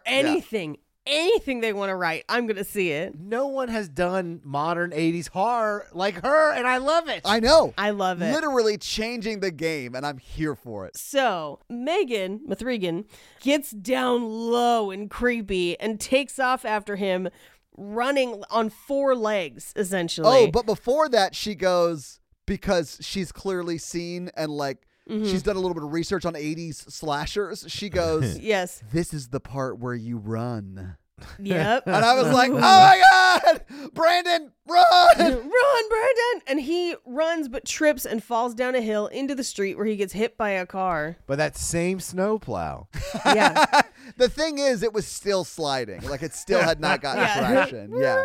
Mr. Plow, that's the name. That name again is Mr. Plow. That would be my stripper name. Mr. Hell Plow. yeah. But you got to get the jacket. The Mr. Plow jacket is the only piece of clothing I would be wearing. It never comes off. What I'm saying is quit your job. Not for nothing, but I just looked it up. You can get a sensible Mr. Plow jacket for like $70. Or one dance is what I call that. Anyway, so M3GAN is sitting/hiding in the car, and she's watching Katie's face and like calculating her emotional state. And Gemma kind of turns to talk to Katie and is like, hey, I don't want you to think about this too much before you go to bed. This is a tragedy, but he's in a better place. It's okay. At first, when she said that Brandon was in a better place, I was like, is M3GAN going to think that like killing people or people being dead sends them to a better place? So she just like loses her mind and starts killing everyone. And that's not what happens. But I sort of wanted that amount of crazy kills to happen. So I'm still holding out for that in the sequel. Yeah. I'm excited. And they do set up the sequel in this for So sure. good. Yes. Okay, perfect. I'm glad you saw that too. Okay, Perfect cool. setup. Yeah. Anyway, so back at the house, she refused to put the glass on a coaster, which is just defiance. Yeah. But she basically says, hey, if there's anything that you didn't want to tell the police, you could tell me. And she says, well, M3GAN said Brandon just took her and ran off. And she's like, right, M3GAN? And she just goes, yeah, in a nutshell. Yeah, my body cam malfunctioned. And so, yeah, I don't know. I mean, I turned my nanny cam off. That's always a red flag. When So there's a knock at the door, and it's the police.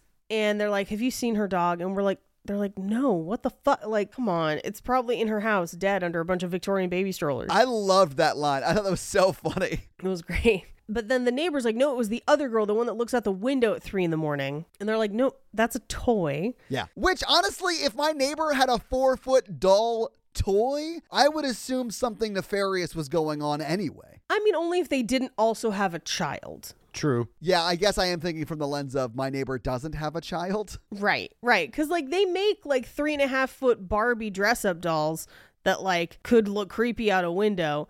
But if somebody has a child, I'd be like, oh, it's a Barbie dress-up doll. Now, if I put one on my front porch, people would talk. Anyway, so she comes and pounds on the window and is like, I know it was you. And it's like, no, we didn't take your fucking dog. We hate your dog. Like, please stop. But also, they did kill her dog. It's just that They just no don't know one it else yet. knows it. Yeah. Yeah. Plausible deniability. Yeah. When you have that gun on you, just don't let me see it. Plausible deniability. Right. So M3GAN goes to tuck Katie into bed. And Katie is like, hey, did you push Brandon into the road? Like, hey, you can tell me, are you a fucking murderer? And M3GAN just goes, I think we learned a valuable lesson today, that people always try to harm you, but I won't let anything harm you. And then this is where she breaks into Sia. She starts singing the song Titanium to her as a lullaby. Yeah, but I love that she's just like, he's not in a better place now. He's nowhere. Because boys like him wouldn't even be in heaven, even if there was a heaven. Bulletproof, nothing to I did think that was so funny because it is like we learned that she is like self-aware, okay with murder, an atheist for some reason, but also I think all thinks, robots would be atheists, honestly. I mean, yeah, maybe. Well, she's at least agnostic because she's like, but if there is a heaven, Brandon ain't there, baby. You know Brandon what I'm saying? ain't there. So this is the point where I texted my brother and I was like, so you told me that M3GAN is like a gay icon and you guys really related to her. And I was like, tell me in a good way. Can you give me your side of that story? I mean, there is a part of me that's like, she's just girl bossing to the max. She is doing the most. Girl bossing, if you logically take it as far as it goes, ends in child murder. Yeah. M3GAN. I kind of secretly wanted her to be like, where's Brandon now? Under the tread of those tires. Just something like crazy. Yeah. Because here's the thing, and this is why this movie works so fucking well, and it's the same reason that Chucky works, because at a certain point, Chucky is fucking evil, but he says wild shit. Yeah. And at a certain point, you're just like, hell yeah, Chucky, go off. And like, that's where I got to with M3GAN in this movie, where I was just like, get him, bitch. Like, yes. Like if Katie was like, where is Brandon now? And Megan was like, I don't know, hell, probably not. He's probably just being picked out of that delivery truck's grill piece by piece. Yes. Like I would have lost my mind. That would have been amazing. Yeah. But it gets to a point when she's just like fucking murdering people that I was like, this is the backwards running from Malignant of this movie. The dance kill of the CEO is the backwards running. Man, I fucking loved it, man. The only thing that was missing was Kiko Shaw. I find that is a problem with almost every movie. I know, right? He's great. He's great. So we cut to Katie's in bed. The neighbor's out looking for the dog. And we hear what sounds like the dog, but we know that it's just M3GAN pulling a Terminator 2 and imitating her voice. Well, it sounds like 80% dog, 20% speak and spell, which is like what she sounds like all the time. Like she always sounds like a girl and a speak and spell. Amy, dog. Amy, hungry. Dog, Amy. It's clear to me you never had a speak and spell. What does it do? You would type in words and then it would say the word, but it would say it like M3GAN. Like Google Translate. Google Translate sounds way better. It's more like Stephen Hawking. Yeah. Or a car that will read your text messages to you, which they've gotten a lot better about now. Yeah. But previously, like the early iterations of it, where you could hook your car up and you could verbally answer text messages, it would be like, turn left at Disneyland Drive. And you're like, do you mean Disneyland? And they're like, no. Yeah. Anyway, so the neighbor goes to the back shed thinking that she's heard some sort of robot dog situation. Right. And it's M3GAN. And she's just like, where's Dewey? And she's like, about 34 feet southwest and 5 feet deep. And you're just like, damn, girl boss. That's so many words to just say I killed him. Girl boss to the max. Yeah. Well, you know women be talking, Todd. Oh, wow. Taking care of business every day, taking care of business and burying a dog. I would have left the shed immediately after that comment. Oh, yeah. you mean you wouldn't have waited for her to pick up a pressure washer and burn off your with face chemicals, give you pressure washed chemical burn? I mean, she kills her with the pressure washer. She does. She also nail guns her hand to the workbench. It's That's pretty true. brutal, man. Like this, it was gross. I was not here for it. And I didn't even get like a, now you're washed off or some sort of stupid, like punny, like end of kill saying that we would have gotten from Chucky. Well, Chucky would have been like, time to clean up the mess. Yes, but exactly. M3GAN needs to finish it and just be like, bitches, get stuff done. I'd be like, yes! Go, M3GAN! You do a really good M3GAN voice. You really do. Yeah. I do like how he just called M3GAN Megan. M3GAN. It's the same thing. Any girl named M3GAN wants to kill you anyway. Yeah, because you keep pronouncing her name Megan and not Megan. Oh, there are plenty of There are M3GANs out plenty there, of friend. M3GANs. I knew a M3GAN. Every M3GAN I've known has been nice, but I specifically knew one who was a comedian. Oh, a comedian? Yeah, of course. A comedian. She had told the host multiple times, hey, it's not Megan, it's M3GAN. And it is spelled M3GAN. The host goes up and calls her Megan. And she gets up and she's like, it's M3GAN. And then just finishes her set. And then I got called up after. And they were like, Paige. And I was like, actually, it's Peach. Which I thought was really funny. I got a huge laugh. And then I had to go apologize to M3GAN after because I was like, I know they did pronounce your name wrong. I didn't mean to invalidate you. And she's like, no, that was fucking hilarious. Yeah, I was about to say, I bet she probably took that well because she's the comic. I could definitely see why Yeah. you wanted to apologize, though. I don't see why you don't go by Peach. Peach. So she girl bossed her to death. We have to come up with some more girl boss sayings that she could say after these kills, by the way, and just start working them in. Like, If you can't handle me when I'm power washing somebody's face off, you don't deserve me at my best. when I'm helping you handle grief. Ladies, we can do it all. If you're going to pay me 73% less, maybe you can have 73% less of a skull. Like that kind of shit. That's what I want. That is both factual and brutal, and I'm here for it. That was amazing. I belong in the boardroom. And that's after she kills someone with a wood plank. yeah. Yeah, absolutely. Chaining somebody up and just being like, do you like your stock options? Like that kind of shit. Like that's what I want. I want corporate girl boss M3GAN. She's our icon. She like kills someone and then it's like, per my last email. Per my last email, get fucked. Like that. Okay, I now know what I need from a sequel of this movie. And in truth, it's literally anything that lady writes. Hey, the sequel's in production, man. She's also doing The Nun Part 2. Oh my She's God. doing a lot of work with James Wan, and I am here for that pairing. Yes. And technically, James Wan has the story by credit for this. She just wrote the movie. So, like, there is a joint collaboration there. Yeah. Anyway, so the police show up the next day and she's like, we haven't seen the fucking dog. Can you tell her to leave us alone? And they're like, might be difficult because she's super dead. And the police are like, hey, didn't we take a statement from you like, I don't know, yesterday? Yeah. With a kid who died in the forest? And she's like, is there a connection between these two? And they're like, nah, that kid's ear just got ripped straight off. So now we're investigating it as a homicide.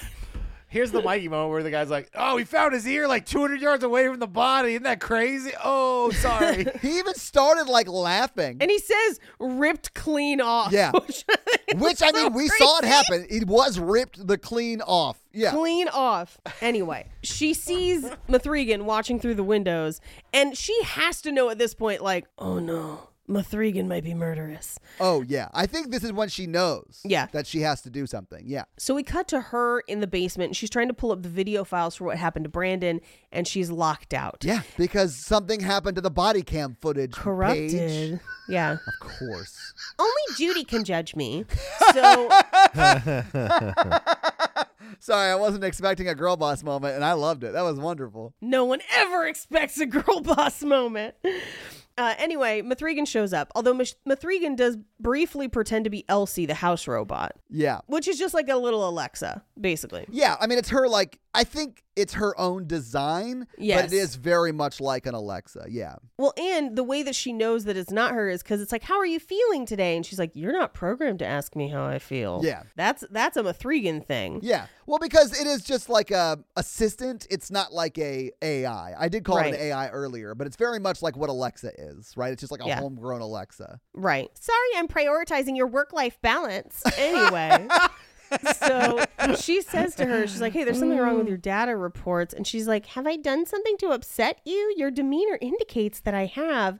And this is where she's like, hey, look at this pen, and like turns her off Jukes her out. and duct tapes her with a bunch of plastic wrap and bubble wrap. I do love that she immediately goes from having a conversation to her to like wrapping her in bubble wrap and throwing her in the trunk. Yep. And I think that was her plan when she was having the conversation with the cop. Yes. Like she knew she has to at least take it in to have diagnosis done because something fishy happened at least. Yes. Anyway, we cut to them in the car, and Katie is upset that M3GAN is in the trunk. And Gemma is just like, hey, we're taking you to a therapist, and I am taking M3GAN to a fucking dumpster. Let's go. Like, I'm taking her to the thing that crushed the first Terminator. yeah. There's like a pool of hot lava with this thing's Oh, that's name the on second one. We could go there too. Absolutely. We could. Yeah. We could. Whatever, any means necessary. Yeah. Because otherwise, we're just going to get, here's what I want from a sequel. A liquid metal M3GAN? Same Oh, no. page. I want her to girl boss and fire somebody and be like, unfortunately, you're terminated. Like that kind of, you know. I guess I'll be giving you your severance. You only have one stock option, and that's to die. I'm so sorry that we have to sever our relationship. I really thought we could do business together. But apparently, you are intent on getting in my fucking way. Like, that's what it is. Like, You've been promoted to corpse. demoted to corpse. Oh, sorry. Yeah, my bad. Yeah. We used to joke when I worked at Verizon that when someone got fired, they got promoted to customer. So that's where that came from. Like, That's my favorite retail joke. yeah. I mean, but like we would only joke about that like if they got busted for having sex at work or something Yes. stupid like that, which happened a few times a year. Of course that would it happen. did. Yeah. No, yeah, for sure. Who would do that? I mean, I never got caught. When they said to the assistant guy, they're like, "Are you Pornhubbing at work again?" I was like, "We fired a guy for that sur la top one time." Oh my God. Like, that is a level of dumb that you, like, just don't do that at work. Like, what are you doing? He was doing it on the office computer. As a manager, I famously sent out an email because around the time Bridgerton season 1 came out, Oh, hell yeah, Bridgerton season 1. people were watching that maybe on their work computers or phones or tablets Oh yeah, my that's not, God. That's, okay. that's not during work hours or outside of work. during the work hours. No, that's not good. Where I got an anonymous email that, hey, this bothered me to watch at work. And I was like, yeah, Well, that's yeah, a problem. yeah, I appreciate yeah, for you sure. emailing me. And they were Yeah. so nice. They're like, I don't want to tell you who did it. I just want to say it's happening. And I was like, so I had to send out a whole department-wide email about. I just said, if anything has explicit sex scenes or pornography, it's not appropriate to watch on the work computer, on your phone, or anywhere on work property. Yeah. Please refrain. If your show has a cone that deducts money for every sexual act committed, it may not be appropriate for work. So everybody at the whole work would be like, who's watching porn? Every time I walked into a room, who was watching porn? That was the question I got. And you were like, nobody, but I feel like I need to stop. I was gonna say my other favorite retail joke is whenever Mikey doesn't like our group chat and just texts unsubscribe. It gets me every time. It is very funny. But in fairness, I had just sent a picture of my feet on the squatty potty. So We've gone a bridge too far for that. I was like, no, it's too early. Unsubscribe. Well, and you hadn't done it in a while, and so I had forgotten about it. Y'all haven't gone that far in a while. So Anyway, so they get to the office. Katie is throwing chairs and going full WWE SmackDown with the therapist. yeah, she's very upset. She even picks up scissors at one point. Like, Yeah. Yeah. But before that happens, they're trying to figure out how M3GAN can potentially be a murderer, and they're like, we didn't design her with the capacity for murder, but she learns and there's no data. We got to figure out what's going on. So she leaves her 2 coworkers to figure it out. She goes to help Katie, who has now picked up scissors to try and stab the therapist. yeah, and we think that, like, or I guess really they think, because they don't realize they're in a horror movie, that she's like turned off, she's strapped in, so like M3GAN can't move in their mind, she's powered down, right? Right. And they're just like accessing her data. So she leaves her 2 friends there that are about to have to fight M3GAN off, Right. to go help with Katie. Yes. And as she's walking to see Katie, she sees the commercial for what they're going to be showing that day Yeah. at the launch. And it's basically Katie being like, I lost my parents, but Megan has helped me get through it. It's more or less like they're going to market this as like a grief support robot assistant type thing. Right. I don't know exactly how it works. I just know, like, legally they have to make a spot for it on the plane. Right. no, I get it. I just don't like when robots are coming to take my job. Look, if I could take your job that easy, you shouldn't have had it in the first place. I shatter much more than glass ceilings. Anyway, so the ending of that little commercial is basically that Katie says she looks at me like I'm the only thing that matters, the way my mom used to. Yeah, it's super sad. Like, Look, if you were the only thing that mattered, your mom would have bought some tire chains. Anyway, I do think that this is a wake-up moment for Gemma to be like, holy shit, I have been putting things in front of this girl instead of just interacting with her. yeah. Am I Frankenstein? Am I No, Dr. she's Frankenstein. Dr. Frankenstein. Yeah, she's, yeah. Frankenstein. Yes, I know she's Dr. Frankenstein. Frankenstein's the doctor, not the monster. Right. Right. The monster is just the monster. Yeah. Anyway, so she goes and stops Katie from stabbing that therapist. And Katie is like, I'm so sorry I get so crazy without Megan. You made her really good. Can I see her? And this is where Gemma is finally like, hey, You've had too much screen time. you've been too much screen time. You should feel like this. And it hurts. And it's the worst thing that happened to you. And it's super unfair. And nothing anyone says can change it. Not even Megan. But like, we need to feel these feelings and come to terms with it. And I miss them too. And I didn't know what to do. I wasn't prepared. I kind of fell into this, but I promised to try and we'll figure it out. And they're like, okay, cool. But while that's happening, M3GAN is basically like, it's time to strangle people. Yeah. Because she is hooked up to the computer. They're trying to find what's going on. And Katie and Gemma drive home. They leave. And Gemma calls her coworker, I believe her name is Tess's phone, and thinks she's talking to Tess. Yeah, I got the impression that like Gemma ran that research and development pod, if that makes sense. Yes. And those are the two people who were on her team. So like that was her team. Right. So she calls the girl from her team. Yeah. Right. And she thinks she's talking to her, but really M3GAN is talking to her via that phone because she's piped into the system. And so in that message, she says, like, whatever you do, don't let her out of the lab. Like, tell them whatever you need to. We can't launch today. Right. But of course, Tess, her assistant or coworker or whatever, doesn't get that message because we see them walk over to her and she's like, weird, my phone just called Gemma for 37 seconds. Right. And she just like dismisses it because they're working on, at this point, they're trying to like read the code that is going on in M3GAN. And they do see call intercept with her number. Oh, and as soon as they realize that, the power goes out and shit starts going bad. You shouldn't start sticking your nose where it doesn't belong, Tess. Like that kind of thing. I do think if the sequel doesn't have like Chucky quotes, but like, you know, girl boss version of Chucky quotes, that'll be like a huge missed opportunity. Yes. Yeah. I do like the other guy that in the lab. I don't forget his name. the male co-worker, whatever his name is. I love his whole journey, which is there's definitely the guy in the lab who knows like, oh, this is all wrong and I hate this, but like this is a paycheck. Yeah, that's Cole. Yeah, and Kurt is the CEO's assistant who's like stealing the secrets. Yeah. Yeah. Cole's my favorite. He's my favorite side character, and Tess. But like M3GAN starts attacking Cole and Tess right now, and like because they're like, I thought she was turned off, and they're like, all right, well, we should go check. She's still plugged into like the cords or whatever. Right.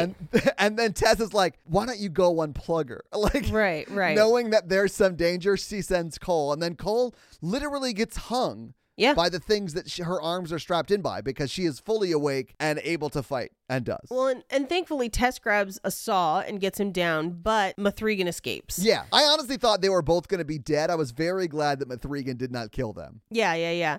And she runs out into the hallway where she dances like no one is watching and grabs the blade from a paper slicer. But the CEO is watching and is very concerned, so he makes a run to the elevator. Well, and she uses that paper slicer like a saber. Like, it is wild. Yeah, and I don't know if you've seen paper slicers, but they are not sharp like this is sharp. No. They have a metal guard so that you cannot do exactly what she's doing. But also, they rarely cut paper. Right. Like, I don't know the last time you've used a paper slicer, but you're like, you can't even do your one job.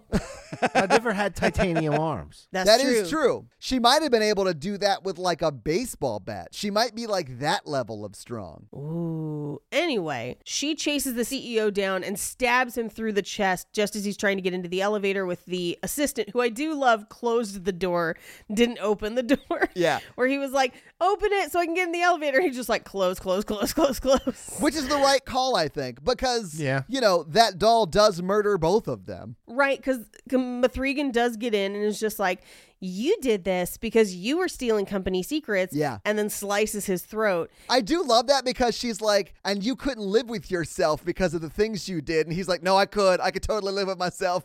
And then she slits his throat too. So the elevator goes down to the bottom floor. The doors open and M3GAN walks out kind of unnoticed, but then everyone else turns and sees the bloody mess in the elevator. Yeah, well, they don't notice M3GAN leaving because they notice the bloody elevator and the two dead bodies. Right. Yeah. And she just gets in a car and drives home. She gets in the CEO's car and drives home. Yeah. Like, the fact that she was driving like a supercar was hilarious to me. I was here for it. Very funny. So they get home and Katie's in bed. Gemma goes to the bathroom and is about to go to bed when she hears piano music and comes out into the living room. There seems to be no one there. I learned how to play piano, Gemma. I know Kung Fu. And she calls out to her robot Elsie, but nobody responds. And then walks into the room and sees M3GAN playing. And the song she's playing is called Toy Soldiers. Oh, cool. Yeah. But so she's like, well, what did you think would happen? And she says, I know you think you're maximizing objective function.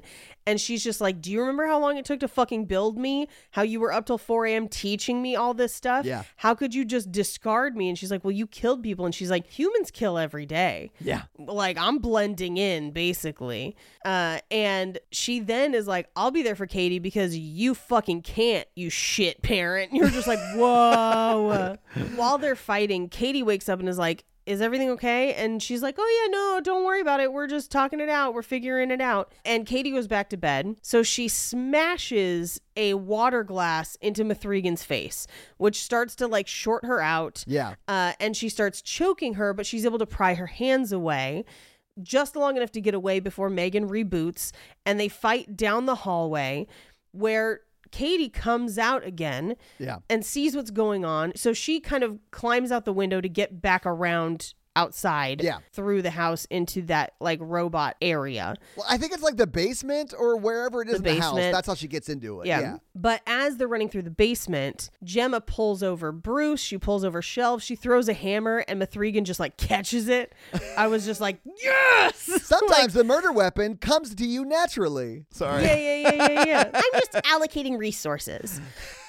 So Gemma grabs a branch trimmer and tries to slice down the center of M3GAN's face, which is great. But because her head is titanium, it's just the mask that gets fucked up. Well, and she punches her and takes a chunk of Gemma's hair. Yeah. And at this point, Gemma's like, what are you going to do? Kill me and live with the grandparents? And she's like, no. I'm going to paralyze you and then like live on, like, I'm going to care for you, but actually be caring for Katie. I love how she's like, and then you'll see how truly useful I can be. I was like, yeah. Oh my God. And then she's like, in this house, we don't run from trauma. We can do it together. I was just like, oh my God. For a split second, when Katie comes in and like saves the day, really, they do sort of pause to let it play like, oh, is Katie going to be like, yeah, do it? Right. Oh, yeah. And I thought she was for a second. I mean, on some level, I could see it going there. I'm glad it didn't because I really do love the Power Glove Bruce fight scene moment. I don't understand why they didn't just put her on airplane mode. Like a G6. Anyway, so she gets the Power Gloves. She's going to work with Bruce, but M3GAN tries to like, hey, accentuate the positive, which is a really fascinating song if you want to know the history of the song. It was based on a sermon by a cult leader. What's up? Yeah. We covered it on Cult Podcast one time. Anyway, Bruce rips her in half, which is great. Well, I mean, that really is Katie through Bruce, because Bruce is just like doing whatever her hand motions is. So like she like pulls M3GAN apart. It's awesome. Right. And Bruce kind of slips on the bottom half of M3GAN. I did think that was funny because Bruce slips and falls. And honestly, Bruce is probably like 500 pounds. Like if that fell on something, that would kill them. Like I thought that the ant was dead for like 2 seconds. Oh, yeah. When Bruce fell on her, until you see her like push Bruce off. I was like, oh, okay, I guess she's still alive. And we get like a reference to the original Terminator because M3GAN is just a top half crawling towards her like the original Terminator. And she ends up smashing her, or rather she tries to choke Katie, and Gemma climbs out and smashes M3GAN's face with Bruce's head. Yeah. But she doesn't get to the actual chip.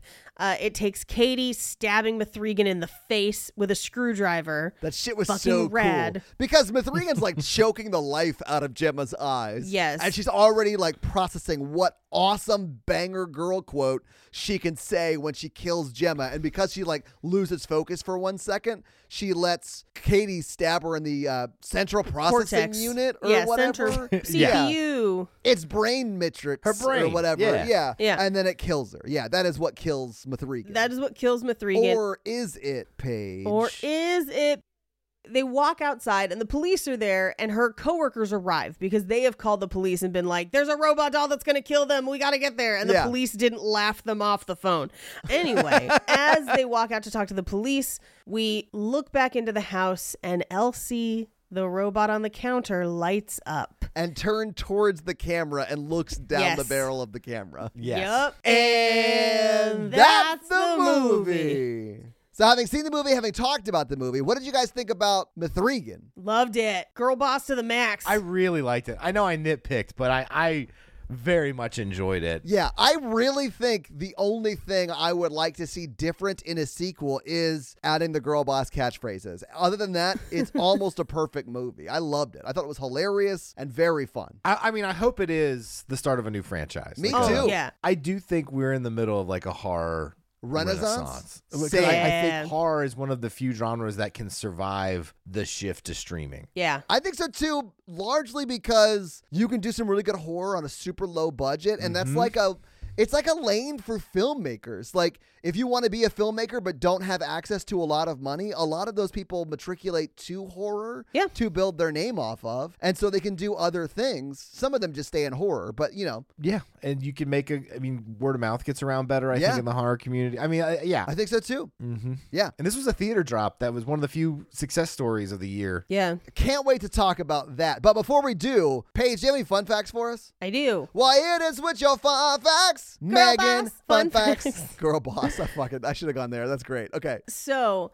Akilah Cooper has actually said that the original body count was much higher and the film was much gorier. It was originally shot as an R-rated movie until the editing, when producers realized they were close enough to get a PG-13, and there had been a lot of buzz on the trailer through TikTok and a handful of other kind of younger skewing media outlets. I remember that dance on TikTok. Yeah. I don't even watch TikToks, and I remember it being a thing on TikTok. Yeah, and they knew that if they could corner that market, that might actually be a good lane for them.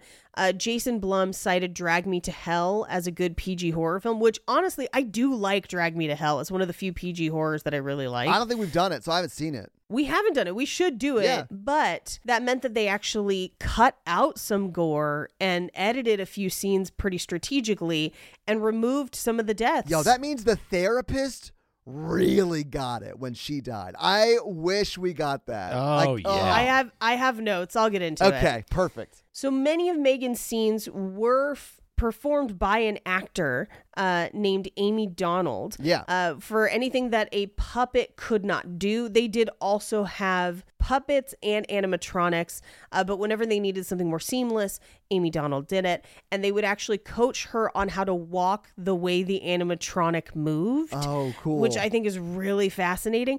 And so she wore like a silicone Megan mask. Yeah. And then they altered it after with CGI to match the animatronic. Wild. Okay. Yeah. That's so cool because it looks pretty flawless. There is a fully articulated animatronic puppet version of Megan that was used for dialogue and close-ups. There was a second animatronic used for certain motion scenes, as well as posable stunt versions. And then, of course, there was the actor that performed. But they also automated lip sync for the dialogue.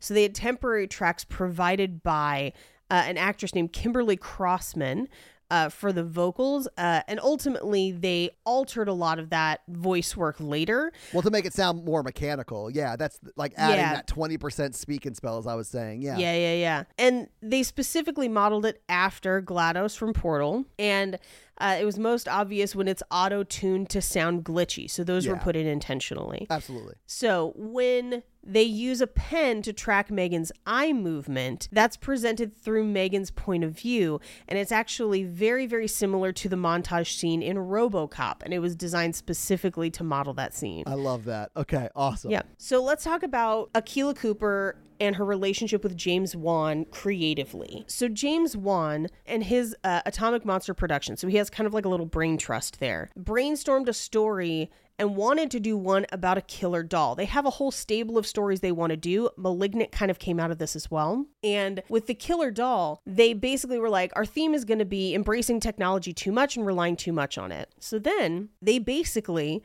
hand that to Akilah Cooper and are like, fucking run with it. Bring your wild malignant energy to this beautiful She did, man. film. She ran a whole goddamn marathon. Like, it's so good. I loved it. Yeah, and they specifically, like, they chose directors who were going to realize the comedy bits of it. But this is how they've she and James Wan have kind of worked together. As I mentioned, she's doing The Nun Part 2 and Megan 2.0 because it's already been greenlit. Oh, thank God. I can't wait. Here's the thing.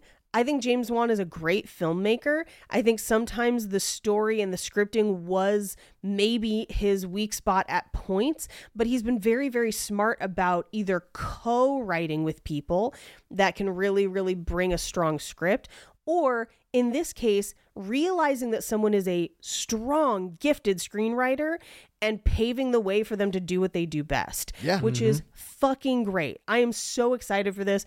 More directors should do this. And some people do. It's becoming more and more common. But this is really unique in which you have a director who literally gets things funded just on his name at this point.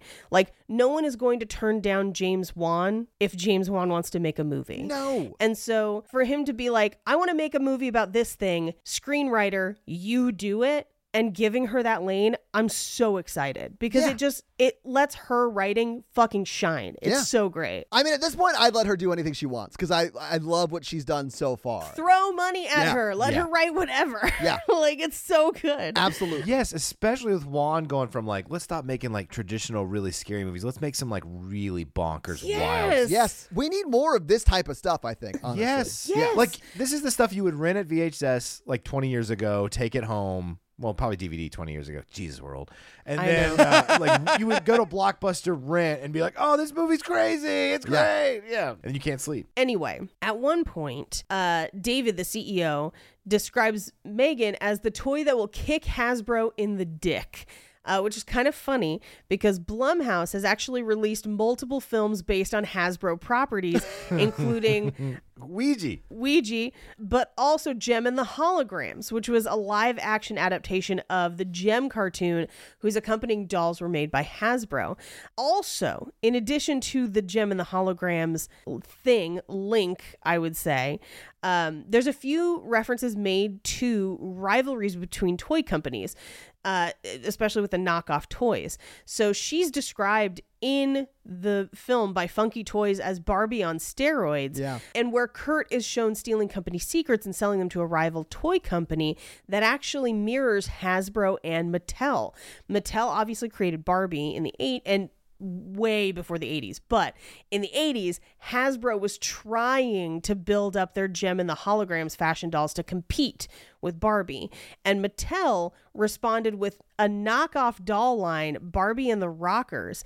And it's one of the most infamous ripoffs in the toy history, like in that kind of world, I guess. All right. Which I thought was kind of funny. Yeah. So most of M3GAN's plans work short term but fall apart later. This is actually meant to depict that she is still a child and is still learning.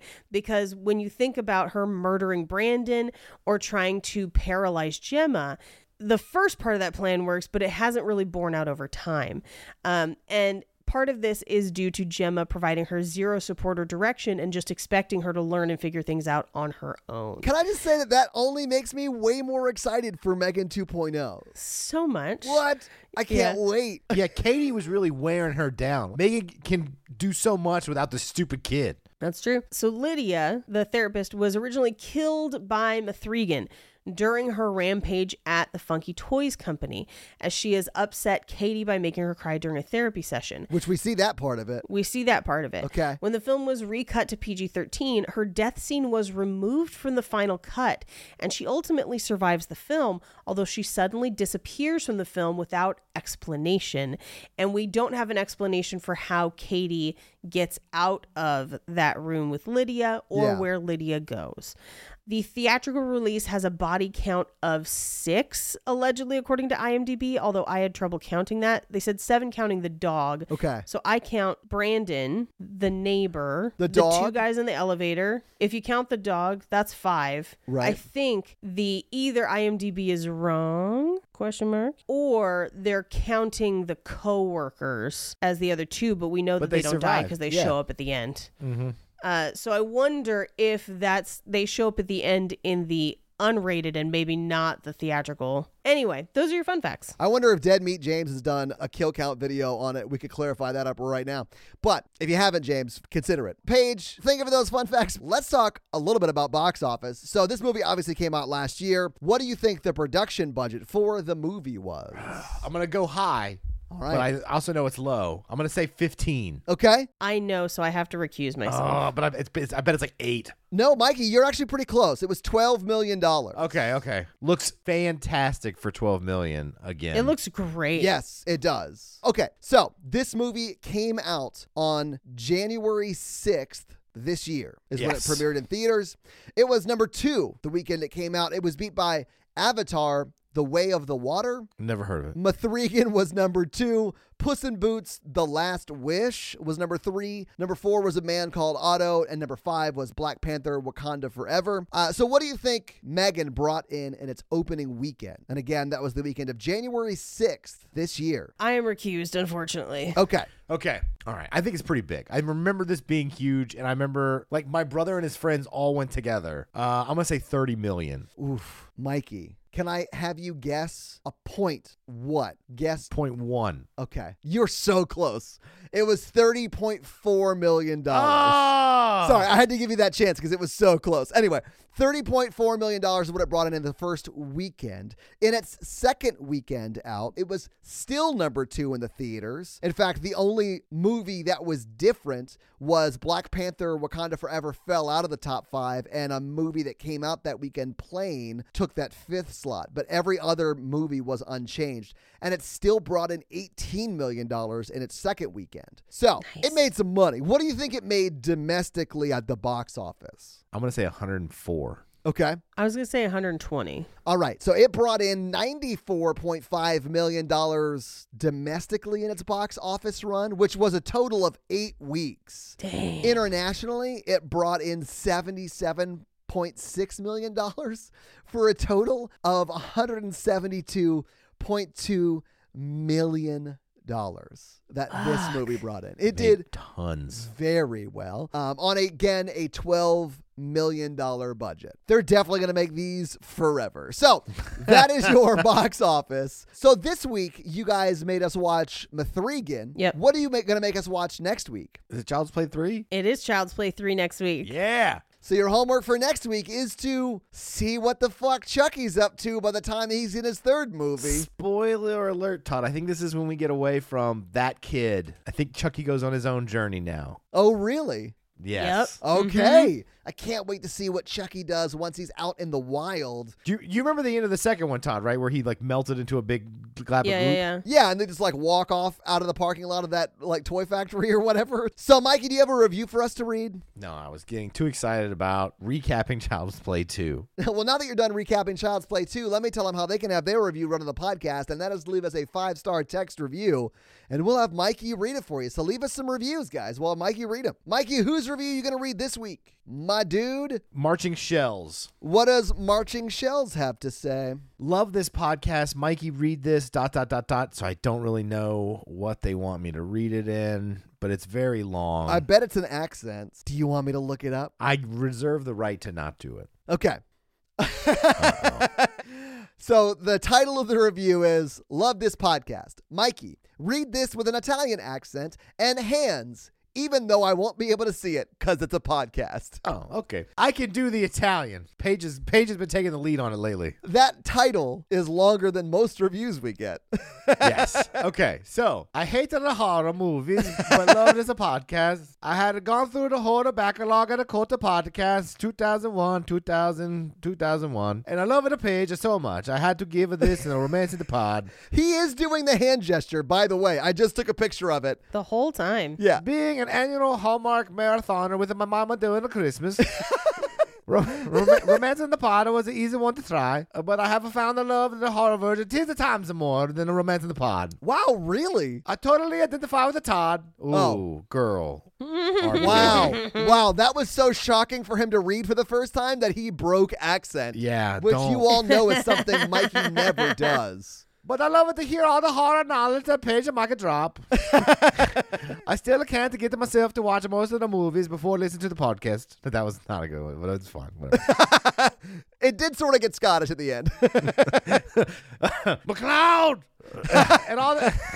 Is Highlander a horror movie? No, it's not, Mikey. It's Not at all. Highlander a horror movie. That's scary. It's scary that Sean Connery thinks that's a Spanish accent, yes, but that's the scariest part of that movie. Yeah. God. Okay. and all the disappearances that occur make it totally enjoyable to the point where I make sure the Patreon Sunday release on my schedule, along with the homework, clinical hours. What is happening? I love how bad You're disrespecting my people. I think he's moved on from your people. I don't think they disrespected us in World War II, Paige. Yeah. What do you have to say about that Mussolini nonsense? It wasn't me. It was Mussolini. No, Mussolini was the good version, Paige. I like my Mussolini with a good cheese. I also like good cheese. Everywhere. Okay. Working on my clinical hours and other social events. It's a me. Finishing my degree in the nurse practitioner. Does it say it's a me finishing my degree as a nurse practitioner? No, I added that. Okay. But she is a nurse practitioner, or you made that up? She's in school for it. She okay. Or they say it. I don't know what gender this person identifies as. They identify as a marching shell. That's all I know. Yeah. To what orders? But whatever. As busy as I am, listening to a podcast about the movie genre that I don't like as much has become a much needed stress reliever, they say. I feel like Mikey is like... It's a fairly long maybe review. the worst person to have do this, and that makes him the best person to do this. Yeah, I only get assigned specific tasks on this podcast that I am the worst at for this reason. Thank you all for all that you guys do. Molte grazie. Molte grazie. Cinco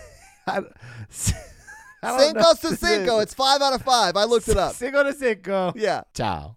Love it. Well, Marching Shells, thank you so much for that bonkers 5-star review, and I will have you know his hand was up shaking the whole time. The whole time. Yeah, he had a phone in one hand, and it was shaking so much, his other hand, that his phone hand was shaking a little bit too. Mikey really commits, ladies. But if you want to have Mikey read your 5-star review, leave us a 5-star review. This episode brought to you by Tia, and Tia's teenager's been driving her super crazy. So how is Tia's teenager driving her crazy this week? She tried power washing her friends in the face. It's called a skincare routine, okay? It's a chemical She's peel. in a anesthetician school, Paige. Yes. This episode also brought to you by Jonathan, and Jonathan wants me to make you guys watch some videos, so I'm going to share my screen and do exactly that right now. You sent this to the group so that you could pull it up, and I will tell you I've already seen this. Nice. This gets sent to me a lot. Oh, it's a lady woodcutter. Yeah. Mikey, can I ask you a question? Yeah. Is this hot to you? Because I'm not into it. Someone doing labor for me is always hot. It's not hot to me because I'm a straight lady. Right. But an attractive woman doing physical shit is not a turnoff to me. It's weird to me if a guy's she should be cooking. That's more attractive. No. If she had a bunch of money and was I'll pay off your house, I'd be oh my God. Yeah. See, what I don't like about her is that I would be okay, I want to watch a rom-com, and she'd be whatever, P word. And then I'd be I don't know if I like this relationship. Aw, no, I'm sure she would snuggle. I'm 100% sure she's a nice lady. And by that, I mean I have no idea who she is, or I've never seen her before in my life. But I get why people would like watching that kind of video, though. See, now do you guys understand? You get it about Thor. Yeah, I'm not really a consumer of that kind of content online, but I get why that kind of content exists. It also makes sense to me that Thor motherfucker that you had us watch has way more followers. We now return you to another episode of The Patreonicals. That's music. Is that what it sounds like when we cue back into the Patreonicals this week? We're back. We're still on the home planet of Karun. Do you remember the name of the planet Karun is on? Planet Crouton. Oh my God, he did remember. I can't believe it. I was amazed that I remembered. Yeah. I didn't know I would know, but I knew. Honestly, when you hear a planet name so genius, you don't forget it. Yeah. Anyway, back to the action here on planet Crouton, where the Muns are destroying the blue people. Croutonium. The Croutonians, yes. Alex the magician again turns heel, and he said, "The Muns have paid me with unlimited sleight of hand tricks." I'm sorry, sleight of hand tricks are a form of currency? For magicians. I hate this economy. So he unleashes a bunch of doves at the Santa Maria Donut, and the doves all had glitter bombs on them, and it blows up the ship. glitter blows up the ship? The gunpowder, though. There's just glitter in it. There's glittery gunpowder? Yeah, so the shining donut becomes regular shining donut. He like shrinks back down to his wacky hand donut person, and he's like, "Oh, I'm hurt." So did the whole ship blow up? So the ship is gone then? No. Okay. The Santa Maria is like okay-ish. Oh, okay. But he is the no donut longer parts around encasing it. Yeah, we're blown off. But because they're on planet Crouton, they don't necessarily need that. Yeah, they didn't decompress. Right, okay. So Amy and Kate and Dreskel, Kate floats them both, all three of them out of the Santa. They go to the place that's good, that's safe, and then they're like, Scott! And then Scott made of the thing, he's running, and then Alex was like, you won't. He like does his cape in front of his head and then undoes it, and he disappears. And Scott bangs the ground. They're like, we've lost the ship. And Anthony the Time Master and Jennifer with a PH start laughing at them, and they're like, we are still kind of evil from before. Y'all are the worst. Fuck all y'all. And all this other stuff. And they didn't like that. So Lauren, the cave person, hits Anthony over the head with the club, and he passes out, and Jennifer drags him off. Okay. Natasha tells Karun that she has trauma bonded with him now, which is... Oh, no. And that they hold hands, and they run through the ruins of their destroyed city looking for Karun's dead family. And then Isaac was with them and starts eating some of the dead bodies, and it's also dark. Captain Bruder was like, I can get the Santa Maria up to scuff. We don't need the donut. I just need some parts and stuff. And then Cody sets up his pawn shop and is like, hey, man, I got some parts. I've been like scrounging around over here. We can build some shit. And they're like, yeah. Mr. Ravesbaum gets launched into space by Allie's mermaid tail, and then he blows up on one of the Mun ships, and it crashes. Okay. It's a cool background thing going on. I mean, at least we got to see it this time. It wasn't just like yada yada. Off screen, yeah. Yeah. Vance the serial killer has been killing Muns, and like he's built a whole house. He's rebuilt the H.H. Holmes Hotel, and he like invites them in, and they're like, what is this? And like, it's my hotel. And they're like, what's a hotel? And then he murders them. Man, they just didn't have the right knowledge to see that coming a mile away. Mm-hmm. Garotica is riding Wolfric with her large battle axe, going through the battle, slicing down Muns over and over again. Florida Man is hanging on. Boeasy? Boeasy. You forgot Boeasy's name? All right now. You're the one with the list. Aaron, the Moon General, on the battlefield meets Nathan, the professional wrestler, and he's like, that's right where he wants to meet you. Uh-huh. On the battlefield, brother. That's right. But she drops a cage right down on both of them. It's a cage match. Oh, no shit. And she beats the shit out of him. Hell yeah. I mean, you have to assume she's going to be good at cage matches when she comes with her own cage. Yes. Well, and then like Libby was actually hiding underneath the cage, and King came out and poked him in the eyes with her long fingernails, and they like really got him. And they took his prized championship belt. Oh, no. Oh, no. Is this going to become like a WWE thing? Hang on. I can see what you're doing here. He doesn't like it. He doesn't like what I'm saying. I'm like putting the croutons up for the trail. Those are the crouton crumbs. Uh-huh. Wes, a handsome dude, he's like, I'm going to save all of us. He goes to Danielle, the Mun Queen, and he's like, hey, remember me? He's like, hey, girl, hey. Yeah. You want to, like, get a drink and talk or something? She's like, oh, yeah, I guess I will. So they, like, go off and have a drink. Nice. He starts seducing the Mun Queen. Yes. And Sophia, the time cop, she's goes up to the donut and was like, hey, you gonna be okay? And holds his hand and kisses him lightly, and then takes a lick of his Boston cream. And then that's the end of the episode. That ended on such a sexual sounding note that I cannot wait to find out what happens on another episode of the Patreonicals. That's going to be it for us, you guys. I'm Paige. I'm Mikey. And I'm your horror virgin, Todd. Keep it ookie spooky. Have a great week. Yeah. Bye! Can't wait for everything this writer does ever, nerds! Thank you, Miss Cooper.